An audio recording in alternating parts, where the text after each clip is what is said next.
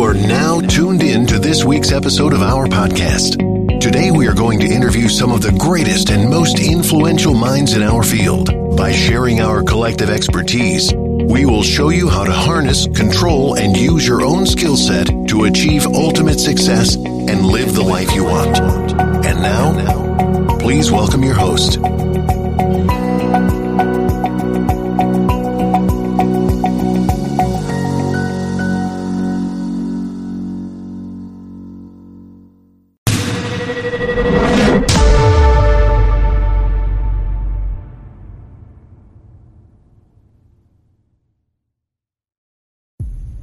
Bodies, 10 years, and countless theories. I'm talking about the Long Island serial killer case. It was just how many bodies were being found in one area. I was shocked. Follow us, Billy Jensen and Alexis Linkletter, on Unraveled, Long Island Serial Killer. And to follow our investigation even further, don't miss our all-new special Unraveled, the Long Island Serial Killer, streaming now, exclusively on Discovery+.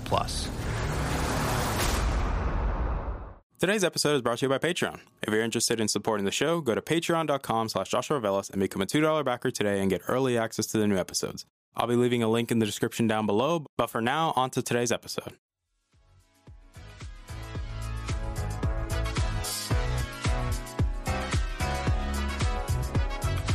You're listening to the Augmented Experience podcast. I'm your host, as usual, Joshua Velas. I'm a student, musician, and a gamer at heart.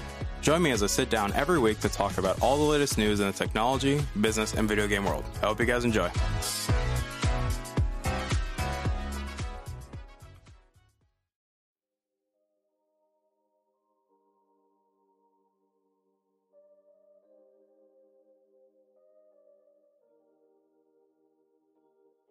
All right, everybody. Welcome back to the show. My name is Joshua Velas. I am your host as usual. And obviously, welcome back to the show. Today's episode 162 of the show. And before we get started, I'm going to do a bit of house cleaning quick because, well, you guys know we have to do it around here. And it only makes sense that we, do house cleaning. So let's get right to it. I do want to say thank you guys for coming back and listening to today's episode. It really does mean a lot to me. You guys constantly keep coming back and downloading these episodes. You keep sharing these episodes. You constantly keep letting me know how you feel.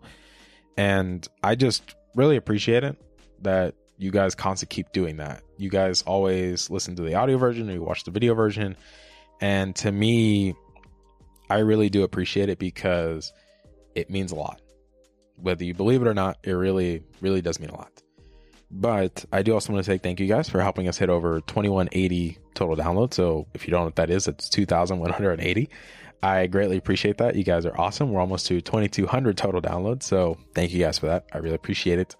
The goal is to hopefully hit 3,000 by the end of the year. So, constant growth of 1,000 each year. So again, greatly appreciate it if we can hit that goal. I also want to say thank you to the Patreon backers. You guys are great. I really appreciate you guys. You guys constantly support the show and it really does mean a lot to me. You guys do that. So thank you. I really appreciate that. But I do want to say this episode was not planned. If I'm being honest and genuinely honest, I was not expecting to do this episode. And there's a reason I'm titling this episode the way I am, that I'm titling it a real talk. I know that we just did a real talk, but I felt like this situation demanded a real talk.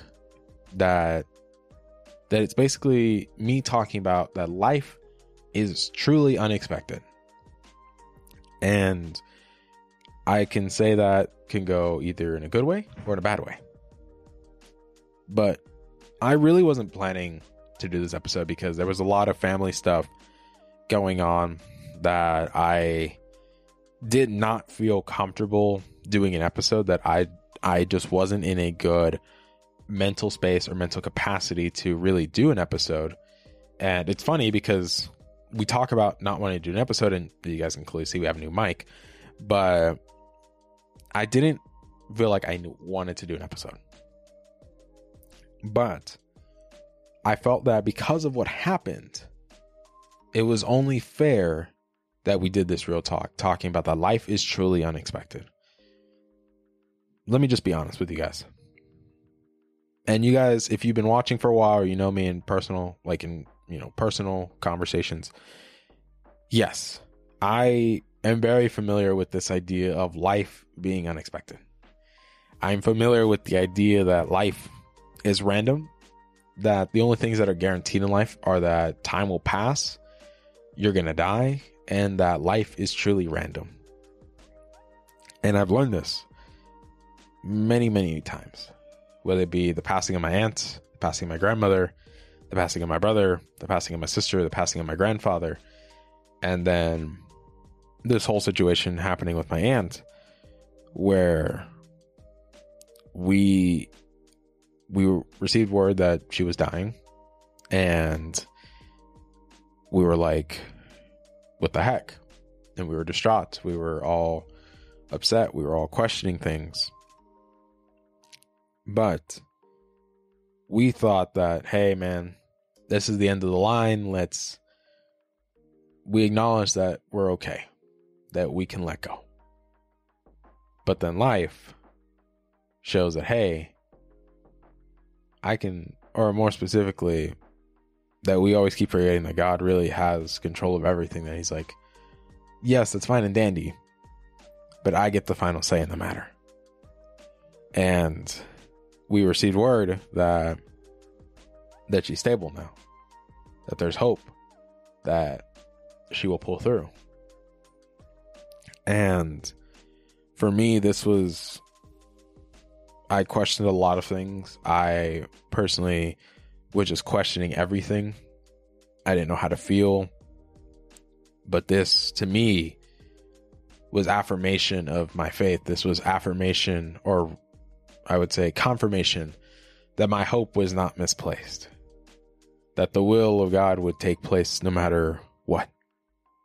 And if this is what the Lord's will has deemed, that she would continue living and being with us, then so be it. The Lord is faithful. He is just. He never makes mistakes. He doesn't do things and doesn't hold his end of the bargain. He fulfills his part always and does it to exceed our expectations, because he will always do what you do not expect that he will do. And I know for me, we expected the worst. We expected that, hey, this is the same thing that did my grandfather. And we were like, okay, we just have to be okay with this. And then we hear this news that, hey, there is hope that she will pull through. And that's just, wow, man, that's just like, wow. It's moving, because we are so used to the will of God determining that, hey, it's their time. And we've seen that time and time again. And this is the instance where it's like, hey, not yet. I'm not done with you yet. And it's like, wow. It's very powerful. It's very moving that a miracle had taken place. That someone that was pronounced pretty much dead is going to be fine. And that's why I say that life is truly unexpected, because you think one thing is going to happen, but then another thing happens. And that's okay, because this just shows that you do not have control over your life, that you do not control anything in life. The only thing that you can control are the decisions you make. But that is it. Control is the illusion that man has created, because man believes that it can control anything when it really cannot. And a lot of people will try to tell you, hey man, you can control your life, that you can do whatever. And it's like, no, you cannot.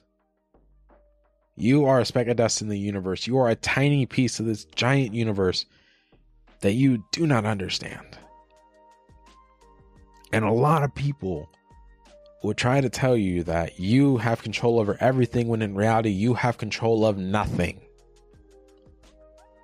And that's hard for a lot of people to understand, man. Like, some people don't want to listen that they don't have control over anything. They're like, what do you mean I don't control? Man, I can do this and this will happen. It's like, are you sure about that? Or is that just what's supposed to happen? You didn't think about it like that, did you? You didn't think that that was going to happen no matter what. It was just going in the same direction that you were going in. That makes you think, huh? But then, by that logic, that means that everything in life has meaning, everything has purpose, that everything happens for a reason. And it contradicts the idea that you have control, because then that means nothing has meaning. Because that means you can change whatever, and that means it doesn't matter, because you can always change it. When the reality is, you cannot change. Everything is cause and effect, whether you like it or not. The only problem is you don't know what that effect is going to be. That is something that I say, that life is truly unexpected, because you think one thing is going to happen, but then another thing happens. You think someone is going to die, and then this person walks out of the hospital perfectly fine with no issues.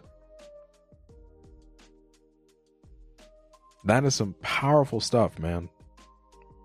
And I felt the urge and the conviction in my heart to do this episode, because I have seen this firsthand, that life is truly unexpected. But it is also one of the most beautiful things ever. Yes. Do I agree that this world is not perfect? Absolutely. This world sucks. This world is terrible. But that does not mean that there's no beauty in this world. That does not mean that there is no good in this world. That just means that there's some bad stuff in it. And there's a lot of it. But that doesn't mean everything is bad. And for me, it's one of those things where I asked, why is this happening now? Ooh, the big question. Why is it happening now when it could have happened the other instances? But in reality, I've came to my senses, and it's like, no, that's not the right question to ask. Rather, the appropriate response is thank you. That we have been given hope, and also that we have been received affirmation for our hope, and that our hope was not misplaced. That we believe in a God that can do anything, that we don't believe in a small God that can do cheap party tricks, or, you know, that when they die, they die. It's like, no, we believe in a God that can do anything. And I say this from my personal perspective, of course, that we believe in a God that can do anything, that can raise the dead whenever he wants, can destroy the very universe itself with just a word or even a breath. And it's like, wow. It really humbles you, because it makes you realize, what am I to that? And the answer is nothing. You cannot compare to something that is uncomparable, that has no rival, that has no equal, that knows no limits, that has no limits, that is not finite but infinite.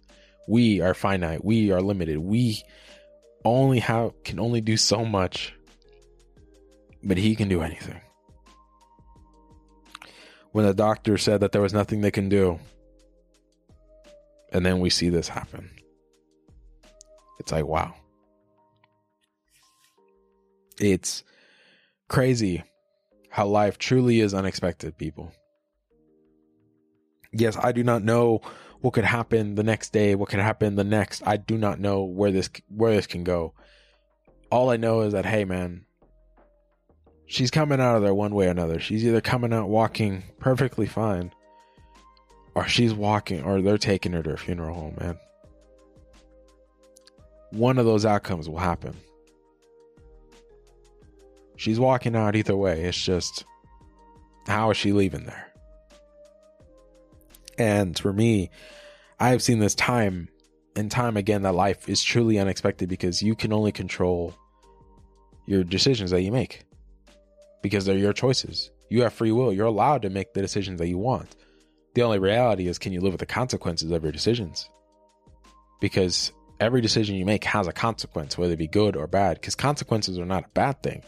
They've been given a very negative stigma, but it's just cause and effect. That's really what it is. Just think of consequences as the effect. Can you live with what happens as a result of your choice? And life works that way. Like, yes, I do believe that life can be random, life can be unexpected, but you also are allowed to make your choices in life. But there's always going to be an overarching plan for your life that it's you have a specific race that you have to run that no one else can run. And for a lot of people, they're like, Josh, I don't like that metaphor. I don't like this idea of running a race. And it's like, well, what else would you say? You're running a race because you're focusing on yourself. You're focusing on getting to the end. Because the reality is everyone's life is limited. We won't live for, like, here on this earth, we will not live forever. You're going to die. And depending on what you believe in, you're like, as a Christian, yes, we believe that if you have placed your hope and faith in Christ, then you will live forever in eternity with Christ and the Father. But if you do not, then you will live forever, but you will live in condemnation, in purgatory. And for me, that's been a very interesting thing, because it's like, as I was mentioning, like, we were okay with letting go, because we knew that, hey, if she's not going to pull out of this, man, then we'd rather her be okay. We'd rather her be like happy, content, like no longer having to deal with anything, just being okay. And that's why we always do that, where when someone is about to pass, then we would do the prayer that the Lord's will would be done. And if the Lord's will is for them to leave, then we would let them leave in peace and know that, hey, we were going to be okay. Yes, it may be hard. It doesn't mean that it's going to go away overnight, that we're never going to forget. It just means that, yeah, things will be okay. It's just going to take a little bit of time. And I've seen firsthand how life has truly been unexpected. And it's just like, wow, what a great affirmation that life is unexpected. That you have control over nothing in life. But there's someone who is in control. And it's like, wow. It brings me to tears, if I'm being honest with you. Because it's just so moving. It's so powerful. It's so unexplainable. And it's just like, wow. This is the person that we have placed our hope and trust in. That when you least expect it, or when you feel like you're at your lowest, or you're at your lowest point, he is always working and he is at his strongest. If dependency is the goal, and weakness is the advantage. You are not called to be strong. You are called to be weak, because when you are weak, he is made strong. You must learn to decrease so that he may increase. It's called being selfless. It's called being humble. It's called being, kind of people will say, like the joke from The Rock, it's like, know your role and shut your mouth. Because that's kind of what it is who are you to tell God what to do? He made you. He can unmake you. He can make you cease from existence that you can't even understand. Like, there is so much that it's just like, wow. And like I said, this episode wasn't planned. I didn't have like a general idea. I didn't have talking points. This was just me talking about what has happened in just 2 to 3 days. At the time of this recording, 2 days, what has transpired? Well, I would say probably like 3 days or 4 days, really, but you get the point. In the matter of a few days, we have seen someone go from pronounced dead to having a chance of coming back. That they're able to live a normal life again. And it's just like, wow. And I guess I may have the opportunity to ask the questions that I wanted to ask. It's just like, wow, man. It's mind-boggling. It doesn't make sense. But that's okay. It doesn't have to make sense. It's just reality. People always talk about, I'm a realist. And I'm like, no, you're not a realist. You just have your perspective of things. The reality is what's happening here and now. That is reality. It's not your reality, man. People always tell you, I'm just trying to be a realist with you, man. And it's like, you want to talk about reality? Reality is right here, my man. It's not what you think is going to happen. It's what's happening right now. That's what's real. Right here, right now. It's not what's going to happen or what could happen. It's what's happening right here, right now. This is reality. Don't give me that reality bull crap. Because that's not reality. And a lot of people will tell you that, man. And you just tell them, sorry, my guy, you're full of shit. Or girl. You're full of it. Reality is right here. What's happening right now. This conversation between you and me is reality. It's not what you think is going to happen. That's not reality. That's your perception of things. That's what you think is going to happen. And watch, it doesn't happen. Are you going to say that's a realist, or are you going to say, oh, that was my assumption? No. You say it what it is this is what I think could happen. You don't say this is reality, because it's not. And I find it funny that I've been told that a lot. And I tell them the same thing every single time when they're proven wrong. It's like, wow. Some pretty moving stuff, man. And I thank you guys for all the love and support, for everyone that knew what was going on. I really appreciate it. I say thank you to all the listeners, to all the friends that have reached out. I really appreciate you guys. I don't know what's going to happen. I honestly don't. But I know that everything will be okay. That one way or another, what is supposed to happen will happen. And that is the reality of things. Whatever the Lord's will has deemed, it is what will happen. You cannot change the will of God just because you don't agree with it. But we also have to remember that the will of God is perfect, and that everything that the will of God has for us is what's actually best for us. So now we wait. That's all we can do, is have hope that things will work out. But I thank you guys for your time. I thank you guys for listening to today's episode. It really, really does a lot to me that you guys took time out of your day to listen. And I hope that some of you were encouraged by this. I hope some of you were strengthened, that your faith was strengthened, that your faith was reaffirmed, or maybe it brings you to faith, to believe a little bit. But I thank you guys for everything. I hope you guys have a wonderful rest of your day. I am not going to do another episode this week because I want to enjoy time with my family during this time. I hope you guys understand that. I know we've only been doing one episode the past few weeks now, but that's just because school. But I want to spend time with my family and enjoy time with them. So I thank you guys for understanding. I really appreciate it. I hope you guys have yourselves a wonderful weekend. Please be safe. Please take care of everyone around you. The world is still weird, but continue to just be mindful and respectful of other people, guys. And check up on people they haven't talked to. Sure, you may not want to talk to them, but I think there might be a reason you should talk to them.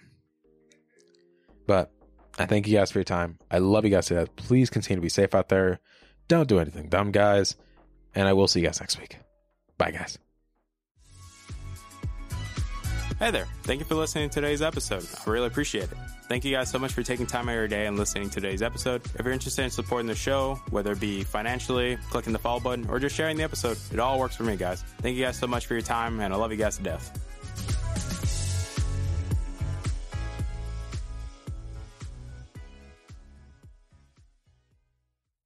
Call 1-888-FARMERS to switch, and you could save an average of $470 on your auto insurance.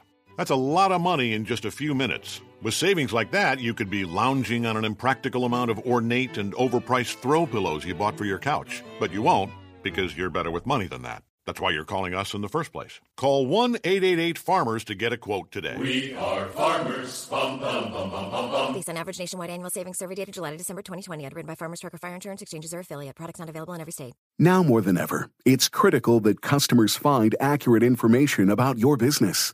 Local Works by Yahoo Small Business makes it easy to add, edit, and publish business information across 70-plus local directories from a single dashboard. Ensure your business is found with Local Works and save 10% today by using code LWPodcast. Visit yahoosmallbusiness.com/local to find out more.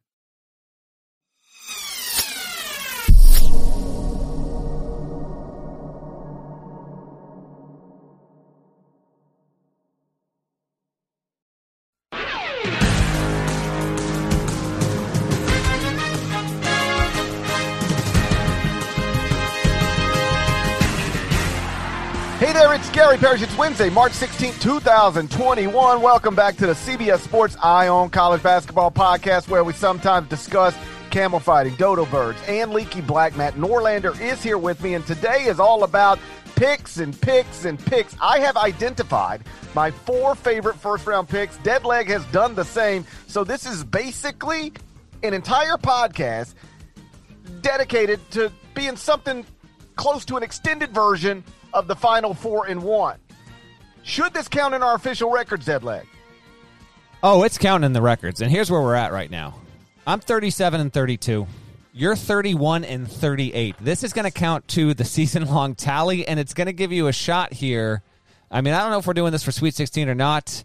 They want a picks episode. We're giving them a picks episode. Our favorite ones against the spread here. I'm going to need someone to go back and tell me what the hell we put on the line at the start of the season. What do you remember? What I do remember is this. Well, actually, I got a couple beefs, actually. I thought about this yesterday. I forgot to bring it up. Dude, where's my pizza? Oh my God, I forgot. You haven't ordered this. I wanted this for I'm going to experience the first round of the NCAA tournament at my house. I wanted the pizza, and it hasn't come yet. I feel bad. When you texted me exactly what pizzas you wanted, I think it was the night before I was leaving town, or one of we were literally in the car going to dinner, me and my wife and my youngest son. And I was like, okay, I'll just do this when I get home. And that's the last time I thought about it until just now. That's on me. That was the biggest load of crap I've ever heard. Here's my promise to you, because you know me. I pay my bets. I will, as soon as we get done with this, the very next thing I'm going to do is put your order in. And I'll put it on rush delivery, so maybe, just maybe, it gets there a little more quickly. Fair enough. Now, last year, we also made a wager on the season-long picks, and the loser had to buy the winner a concert ticket of their choice. Then the pandemic hit, so I still haven't gotten that. It's the dumbest pandemic I ever been through. Okay, so we still got to figure that out, but I got to get vaccinated, and they got to start having concerts again. That might not even happen to 2022.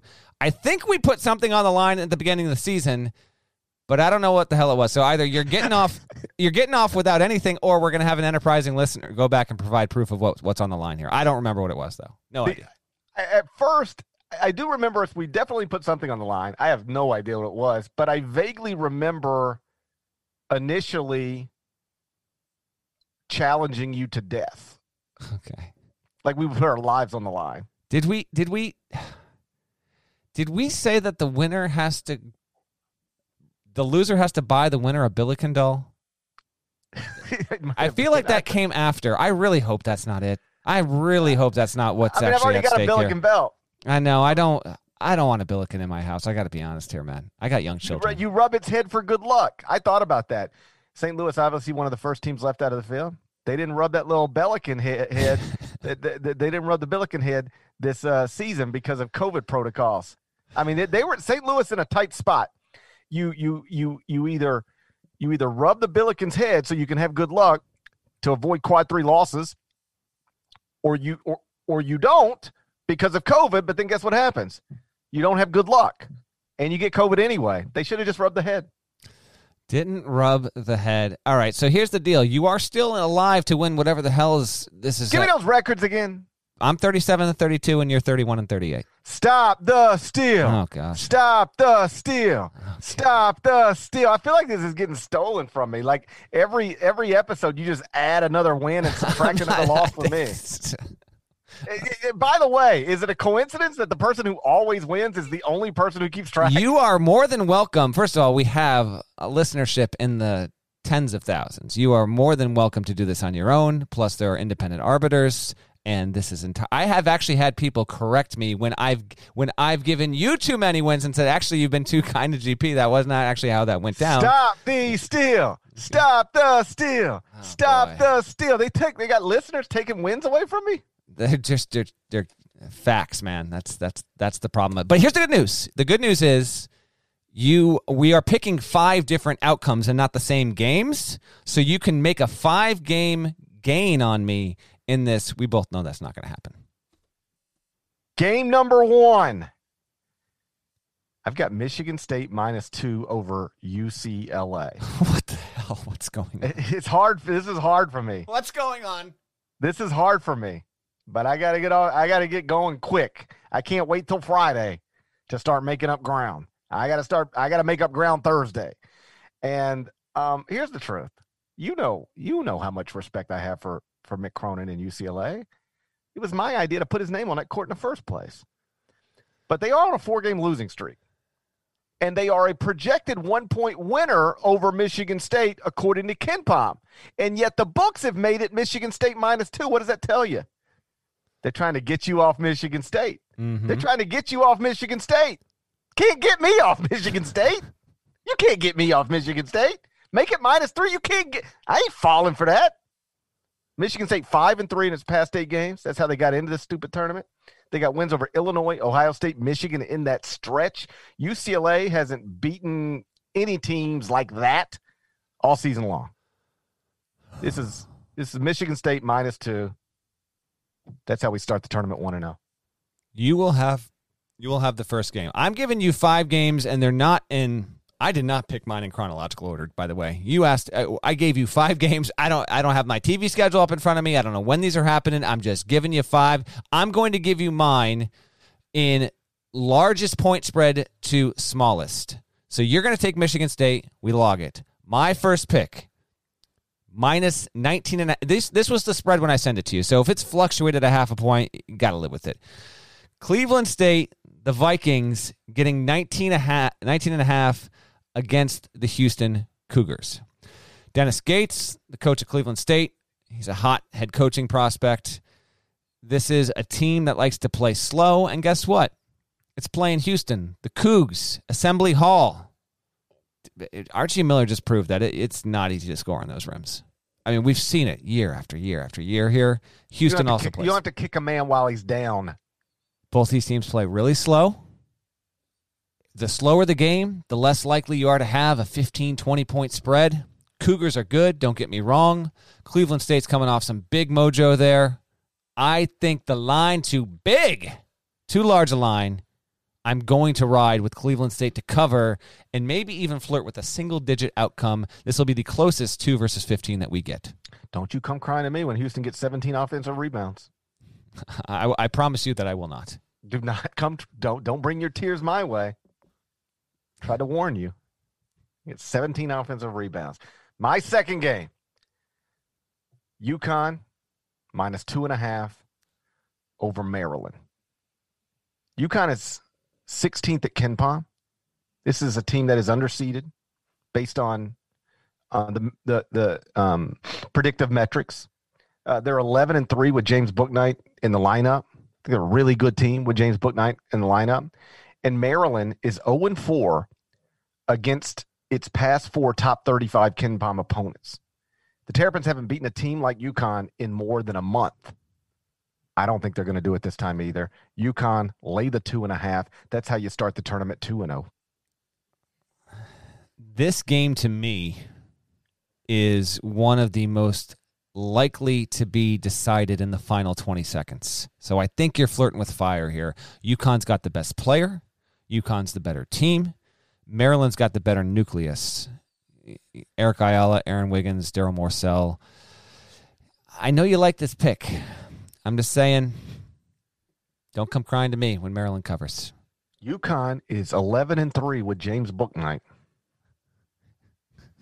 You can tell how much I've talked about all this stuff. I've got every little bullet point memorized at this point because we just keep talking about the same things. We do region previews for Facebook, then we do region previews for CBS Sports Network, and then it's like I got podcast region previews. Like I've got every little.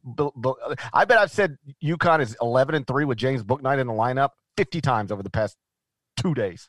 Oh, you're all over it. There's no doubt about it. True, it's true. 11-3 with James Bouknight.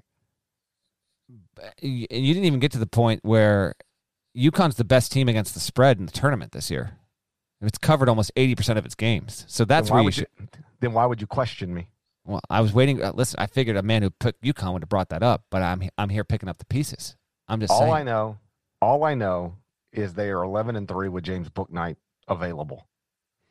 And when I say that's all I know, that's the truth. That is all I know. Fair enough. We let it ride. Again, let's remind listeners of the records here: 37-32 on my end, 31-38 on your end. Stop the steal! Oh gosh! Stop the steal! Again, is this a movement that you want to be aligning yourself with on multiple podcasts over multiple months? I'm focusing only on the on the stealing that is happening within the context of this podcast. I'm not some stupid Capitol stormer. Okay. I'll remind you that there is a no context podcast preview that I drop every single time as well. Either way, here we go. My second. When are we going to spend more time on? People actually stormed the Capitol. I know. Can you believe that? Can you believe that? Unfortunately. What were they doing? The odds were against him, just like the odds are against Iona. This Rick Pitino story, I know you love it, my man. They are going to get rolled by Alabama. The line in this game at last check was Crimson Tide minus 17. GP has been probably driving the Alabama bus, I think, longer than just about anyone else in college hoops media. He's been on them for quite a while here. This is the second-rated defensive team in college basketball on a per-possession basis, according to KenPom. It's 9th in adjusted tempo. It's 3rd on the offensive end in terms of quickest possessions, and it's got a top 34 offense in America. Alabama is 24-6. It is in the midst of one of its 2 or 3 greatest seasons of all time. It's coming off of an 85-48 win against Mississippi State. And then it got a couple of good pushes, 73-68 against Tennessee, and then 80-79 in the SEC title game. Iona, on the other hand, has Rick Pitino and a team that's played 17 games. It's 12-5, has losses to the likes of Manhattan, 315 in KenPom, 284 is Quinnipiac, lost to them as well. Took an 86-64 loss against Seton Hall to start its season, and has won 4 in a row in the MAC tournament to get to this point. Iona is a wonderful story. It is nowhere close to Alabama in any way possible. I will be genuinely surprised, and it will be a mercy killing if Alabama allows this game to finish in fewer than 20 points in final margin. Crimson Tide run away with it. I'm talking 89-61. Let's go. I've got to go to Alabama for television purposes that I've been using over and over again. Oh, I thought you were about to say I got to go to Alabama. I thought you were about to say I thought you were going to say I got to go to Alabama 3 days after the national championship game. That's where I thought you were going with that. No, I don't. I have no reasons to go to Alabama right now or after the national championship. I've got to go to Alabama, like whether it's Zucker or Stover or Sherry. It'd be like, so GP, what do you make of this Alabama team? You got to understand this team is very, very dangerous, and it's largely because of the style of play. Like, this is a team that's second in defensive efficiency the entire country, 9th in tempo. So what does that tell you? It tells you they're going to really, really guard you, and then they're going to get up and down the court. And then about half of their shots, 47%, are going to come from the three-point line. And so they're going to put up 33s on you. Now, who knows how many they're going to make, but they've made 23 in one game this season. That's not normal, but it is possible, evidence being that they did it. So I don't care whether you're Gonzaga, Illinois, anybody else. You run into this Alabama team, and they launch 30 on you, and they make 15. You got big, big problems. Don't be surprised if Nate Oates is in the Final Four, and once he gets there, they've got a real shot to win the national title. I've said that exact thing 50 times. Okay. So ridiculous. Thanks for saying it again. What's your third game? Game number 3. Loyola Chicago -2.5. I'm taking them over Georgia Tech. By all means, explain why. The committee did Loyola Chicago wrong, and by extension did Georgia Tech wrong. This is a team that is top 10 at KenPom. I feel like you've said this on TV before, by the way. Go ahead. And I said this 50 times tonight. And they're an 8 seed in the NCAA tournament. That doesn't make any sense. When you underseed them to that degree, you are not only punishing them, you're punishing Georgia Tech. And, oh, by the way, maybe also Illinois. Imagine you're Illinois. You went 14-1 in your final 15 games. You won more Big Ten games than anybody, still didn't get the championship, won the Big Ten tournament, and now in your second round game, you got to play a top 10 KenPom team. That's not fair. That's not fair and balanced. It's not fair and balanced. And by the way, in all seriousness, if Porter Moser leaves, this will be among the reasons. Oh, yeah, for sure. That is absolutely the case. Like I had a top 10 team and they gave me an 8 seed. Like what am I doing? Yep. And in fact, John Gallagher, we had John Gallagher, love John Gallagher. The coach of Hartford, obviously, on the other night and on CBS Sports Network on Selection Sunday. And I think Stover asked him about, the pressure of being in a one-bid league. And he goes, I'd be lying to you. I almost got sick right before tip-off because, like you're so close to this dream. But if this game doesn't go well, you're not getting there. And he says, it's why my friend, because he and Porter are close, he's like, it's why my friend Porter Moser might have to leave Loyola Chicago someday. Like he said that. And that coming from a random person wouldn't mean much, but it coming from one of Porter's friends, I don't know. It stood out to me. Yeah, no, I agree with you, by the way, on this pick. Georgia Tech and Josh Pastner are a great story. Also, by the way, dealing with at least one person in their traveling party has COVID. So hopefully they got it from that COVID pinata. There is an irony to that. But the point is hopefully they are clear of all of that stuff. But maybe just a dash of uncertainty with all of that. But you'll take Illinois, Chicago, and I would agree with you on that one, though it's not one of my games. My next game, my third game, the spread is now, my first one was 19.5, the second was 17. Now we're dipping closer. This is a favorite to cover. I'm taking Oregon to blow the doors off of VCU, okay? Oregon is similar to Loyola Chicago in that I just think Loyola Chicago deserved a better seed. Maybe Oregon didn't, 20-16, got knocked out of the Pac-12 tournament by Oregon State. That prevented it from getting to the 6th line. I just think it's better than its seed line overall. But the way that Oregon's roster is comprised, Eugene Omorui, a senior, 38% three-point shooter, just a load to handle inside and out. Chris Duarte, who was, I guess, was he a third-team All-American? Quality player, 43%, the former junior college player of the year. LJ Figueroa, Amori Hardy. They've got just an endless supply of guards and wings.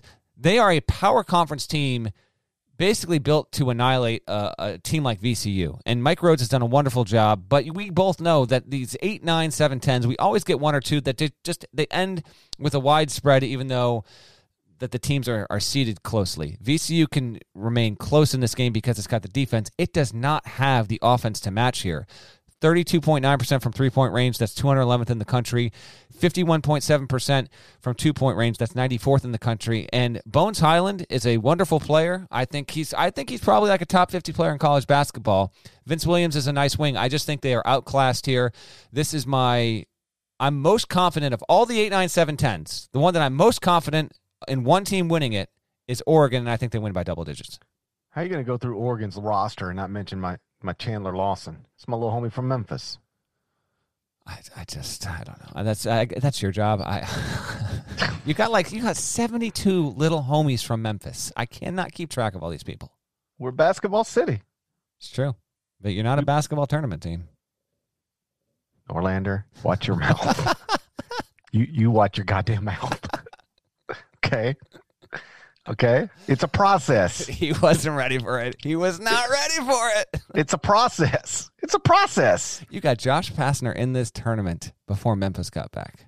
That's something, isn't it? That is something. It really is, man. On the day that Josh left Memphis for Georgia Tech, What kind of odds could you have gotten on Josh Pastner making the NCAA tournament again before Memphis gets back again? Really good ones. Well, or bad ones, however you want to view that. But yes, that was not the expected outcome. Yeah, they made a questionable hire after Josh Pastner. It gave us 2 years of Tubby Smith. That, with all due respect to Tubby, who has had an incredible career, that was an awful hire, and it went even worse than I thought it was going to go. Here we are. Game number 4. What do you got? It's a process, Norlander. Now we get, you know what you'll get now in the NIT? Memphis against State, and you know what that means? Memphis against Jalen Crutcher. Do you know where Jalen Crutcher is from? I think he's another little homie from Memphis. That's my little homie from Memphis. My 4th game, Missouri +2 over Oklahoma. It's a wrong team favorite situation. You're out of your mind picking this game. This is the ultimate coin flip in the entire first round. This is a wrong team favored situation. It's a wrong team favored situation we're looking at. Oklahoma is 1-5 in its past 6 games. What? And the only win in that stretch is against Iowa State. How about this? This blew my mind when I saw it. 3 of Oklahoma's past 4 wins are against Iowa State. Let me tell you the names of the teams Oklahoma has beaten since February 1st. West Virginia and Iowa State. That's it. That's the whole list. We got a 3 since seed February 1st. Did I catch a 3 seed in there? 7 weeks. 7 weeks? And you've beaten exactly one team not named Iowa State?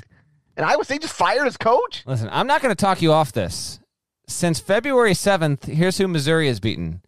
South Carolina, Florida, which is a worse seed than West First Virginia. off, that's Devin Downey's alma mater. Don't just talk about it like it's not. It's Devin Downey's alma mater. And then Georgia. Missouri is 3. Tom Crean. Tom Crean won 2 outright Big Ten titles. Listen. And then Missouri just handled him. You act like that's nothing, like they beat Georgia. They didn't beat Georgia. They beat the man who won 2 outright Big Ten titles, Indiana. Missouri is 3-6 in its last 9. You're just playing with fire. Pick the game. That's fine. I like playing with fire. I'm not scared to play with fire. Don't come crying to me when Oklahoma wins this by 5. Don't come all burned up crying to me. When Oklahoma wins. This is a wrong team favorite. Yeah, okay. This is a wrong team favorite. Dude, in 7 weeks, they've beaten one team not named Iowa State. 7 weeks. Just so happens that team is good, but yes, I hear you. Oh, man, look at you. I understand Missouri's shaky too, but they're not as shaky as Oklahoma. Oklahoma's the shakiest. All right, my next game is the tightest one in terms of line, and then we have the same game that we disagree on for number 5. So my 4th game is the game that I think is the best game of the first round of the NCAA tournament, and that is St. Bonaventure as a 9 and LSU as an 8. This is only LSU -2? Are you kidding? This is line too little, right team favored. I'm texting Woj right now. You know what? Please do, as we do this, please just text him and be like, Norlander's picking against Bonaventure on the podcast right now. I heartily encourage that. I did a podcast with our buddy Will Leach, and I said on that one, I was like, can we please have Woj just live tweet him watching St. Bonaventure versus LSU? Can we please have that happen? It would be phenomenal if he could just like me watching a Bears game and going through that on Twitter. I would love to see if we could possibly have that happen. I'm going to take LSU here because much better offense, multiple NBA players. Bonaventure can certainly muck it up. And Mark Schmidt, if he wins this game, it will not be a shock. But LSU, which just took your beloved Alabama Crimson Tide to the final play, and then Alabama won, and then Nate Oates, I think, told the entire LSU team to get the out of here, which I'm sure did not even offend Will Wade. Whatever. LSU's riding it high. I like this spot. This was my last of the 5 that I picked, but I feel like it's going to be a close game with about 4 minutes to go. Cam Thomas is going to drop 29 in this one, and LSU is going to win by about 6 or 7 points. That's the most disrespectful thing I've ever heard. It's not, though. It's not. Did you send the text? I sent the text. Listen. If we don't get it back before the episode's over, we don't get it back before the episode's over. It can linger as a mystery there. And I don't do it to be disrespectful. I'm picking my 5 favorite lines. LSU -2 is too tempting. I can't deny it. So that's my pick. You disagree. Do you have Bonaventure? Seriously, do you have Bonnies in your CBS bracket? You do, right? Who do you think you're talking to? Oh my God. You're looking at right now.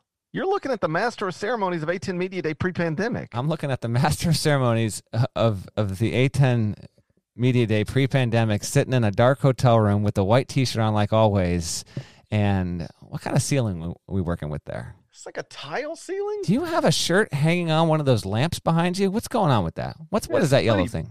It's a yellow hoodie. It's a yellow Muhammad Ali hoodie. There we go. Okay. There we go. That's who I'm looking at right now. By the way, Parrish realized that he has a mic stand that is adjustable just yesterday. We've been using these for 5 months. Game changer. It's a game changer. Like the mic's been too high for me. Like, I'm a short man. Mic too high. It's got a mic too high situation. And I was just sort of looking at it yesterday, and I was like, hold up, you can lower this thing? That's amazing. It's just phenomenal to me that you just figured this out. All right, you want to get to the... No. Oh, okay, you don't want to move on to the final game. Okay. You're being disrespectful, all right? These are A10 champs, both regular season and tournament. Mark Schmidt just watched Boston College hire somebody not named Mark Schmidt. That's true. He's going to be pissed. You think the way he reacts is to come out and lose to LSU? No. That's not the way this unfolds. That's not the way the Bonnie story ends. Okay. You got a wrong team favorite situation. Oh God. You didn't even recognize it. You're staring at a wrong team favorite situation and you don't even know it. We shall see.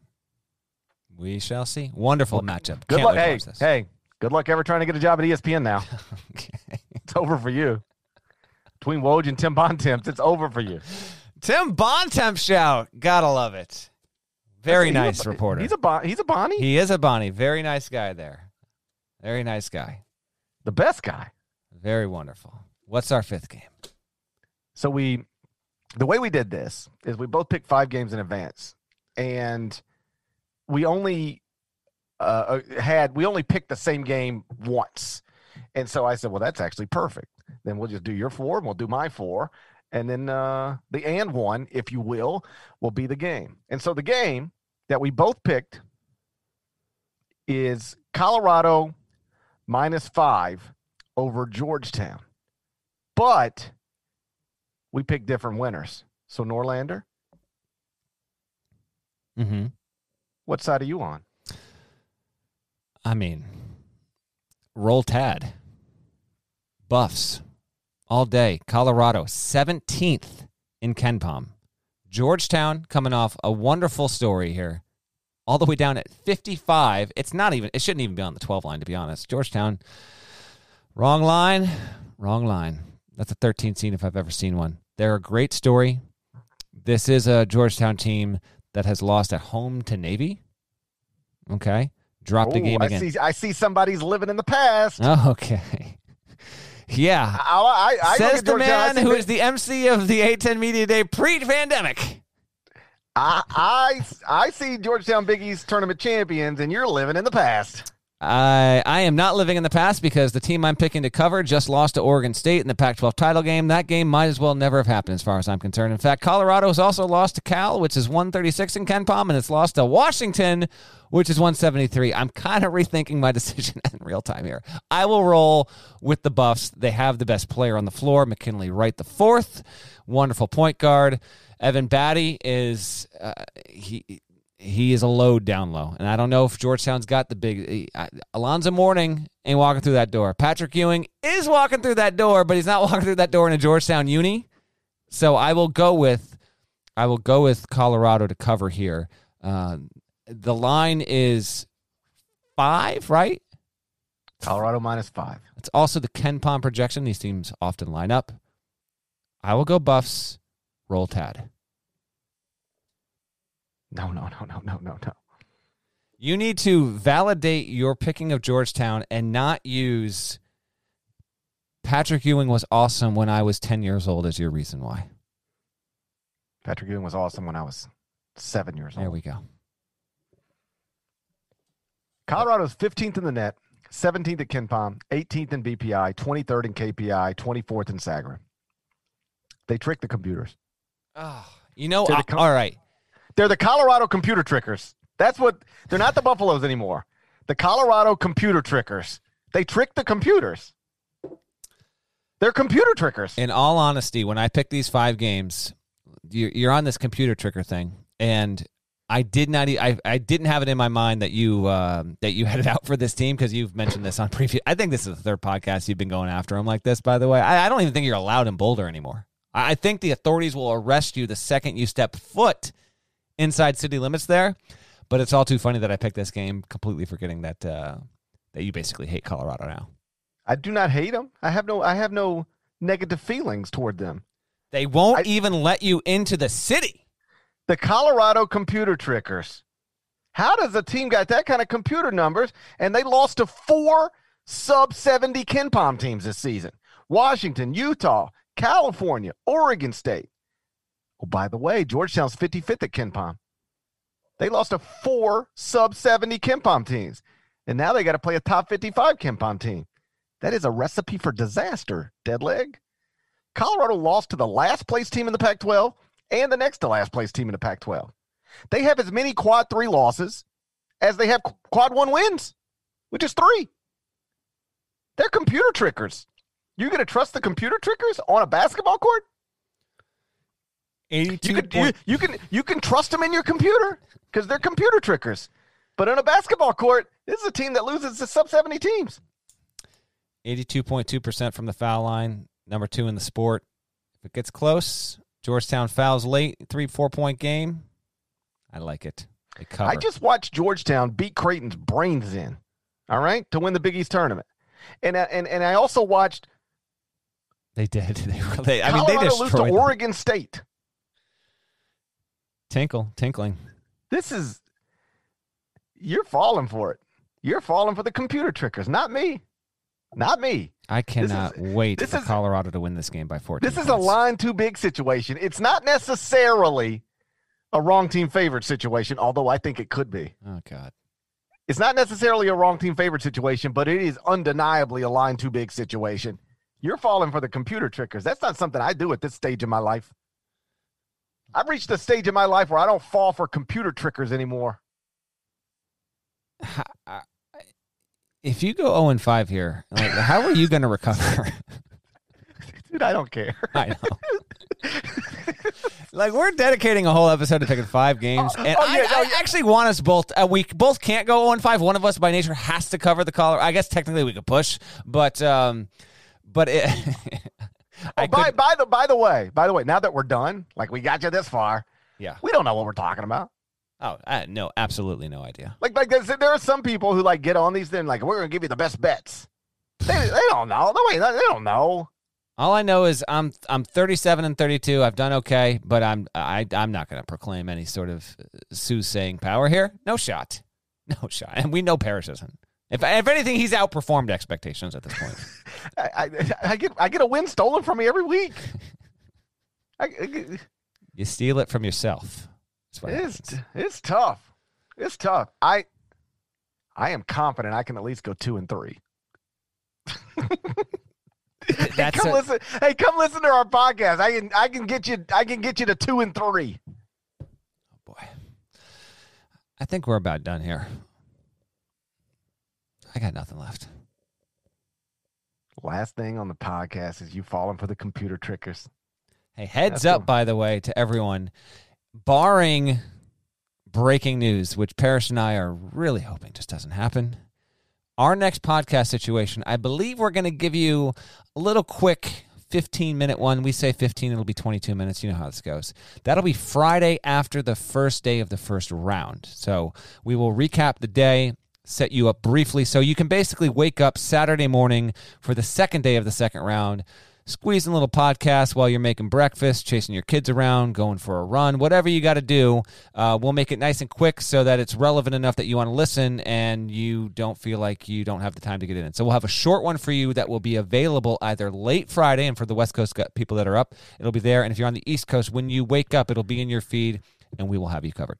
Shouts to Devin Downey. Shouts to Chester, South Carolina. Shouts to Terry M.F. and Teagle. Legend. Shouts to Larnell. Thank you guys once again for listening to the Eye on College Basketball Podcast right in the middle of the dumbest pandemic of my lifetime. This is the stupidest one. Did you see Sister Jean got vaccinated and she's going to the bubble? Oh, I saw that. 101. 101, and she's doing it. God bless her. Me and Sister Jean, we got that in common. We're both fully vaccinated humans. And you have the same vaccine. I believe I heard she got Pfizer, I think. Yeah, I'm on that Pfizer. Yeah. With the benefit of hindsight, I feel like I would have liked to get on that Johnson & Johnson. Trust me, I'm on the hunt. So you trying to get on that Johnson & Johnson? I am. I just one shot. Let's get this gun. Let's go. Yeah. Yeah, just get on that Johnson & Johnson. Do you know in Mississippi right now, this is a true story, everybody's eligible, 18 and up. Come get your shot. Don't tell me these things. I saw a graphic today. Let me find this for you.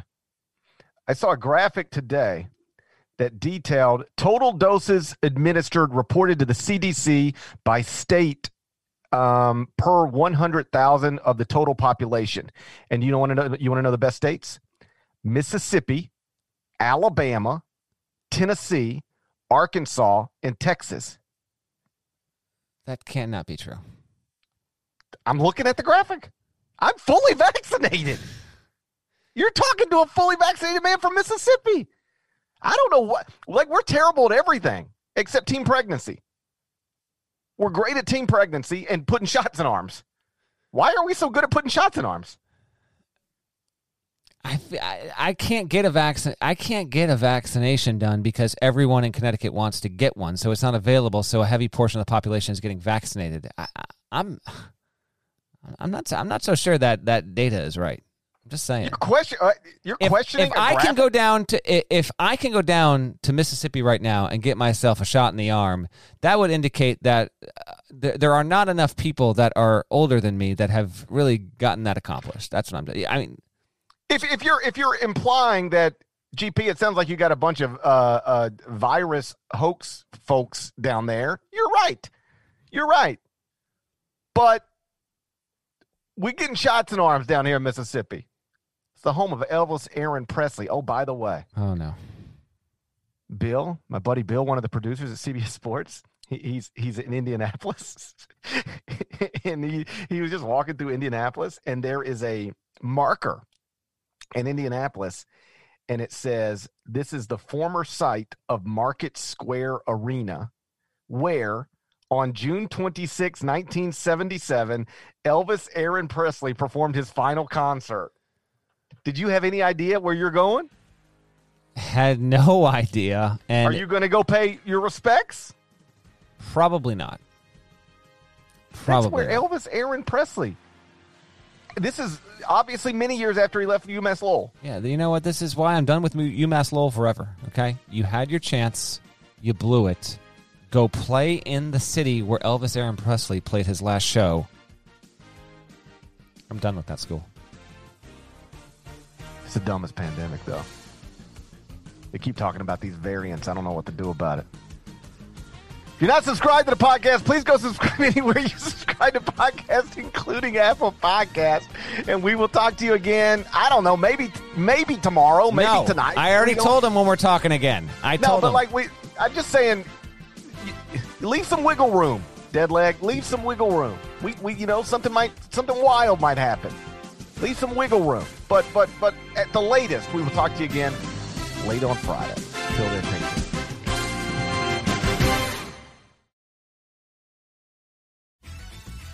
This is Mark Sanchez, former NFL quarterback. As a quarterback, I've always had to communicate with players on and off the field. Now that I'm retired, I've traded huddles for headphones with my new show, Fourth and Forever. Every week, I'll sit down and talk football with some of the game's biggest stars. You'll get to know your favorite football personalities from the player's perspective. You can find Fourth and Forever on all major podcasting platforms. Subscribe now.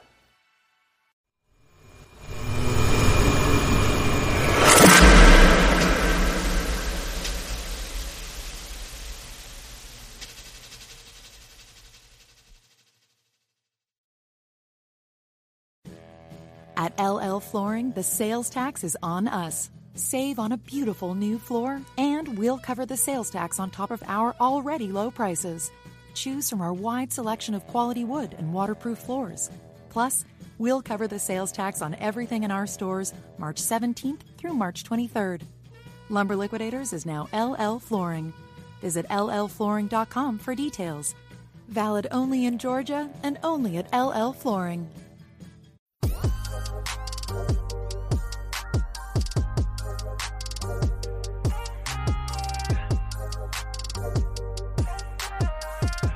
Welcome to the Just Be a Man podcast. Please note, this podcast is for entertainment purposes only. Each individual is providing their own independent opinion.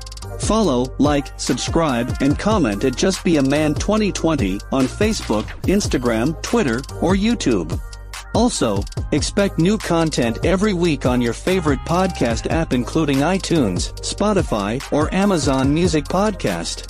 The views and opinions expressed in this podcast are those of the participants and guests of Just Be a Man 2020 and do not necessarily reflect the official policy or position of Five Nights Media, LLC, and its subsidiaries.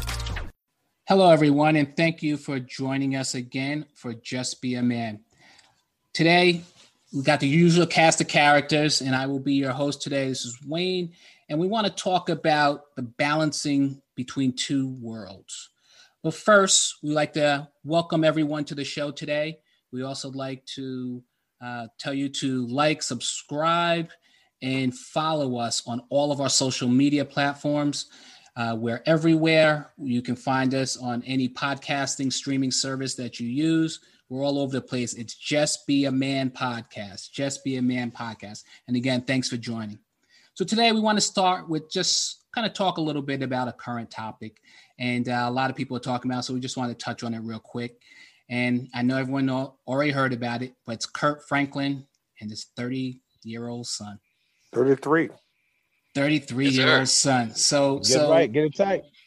Yeah. So Charles, you got any comments on this? Want to touch on this right quick? Yeah, the son needs his ass whooped, man.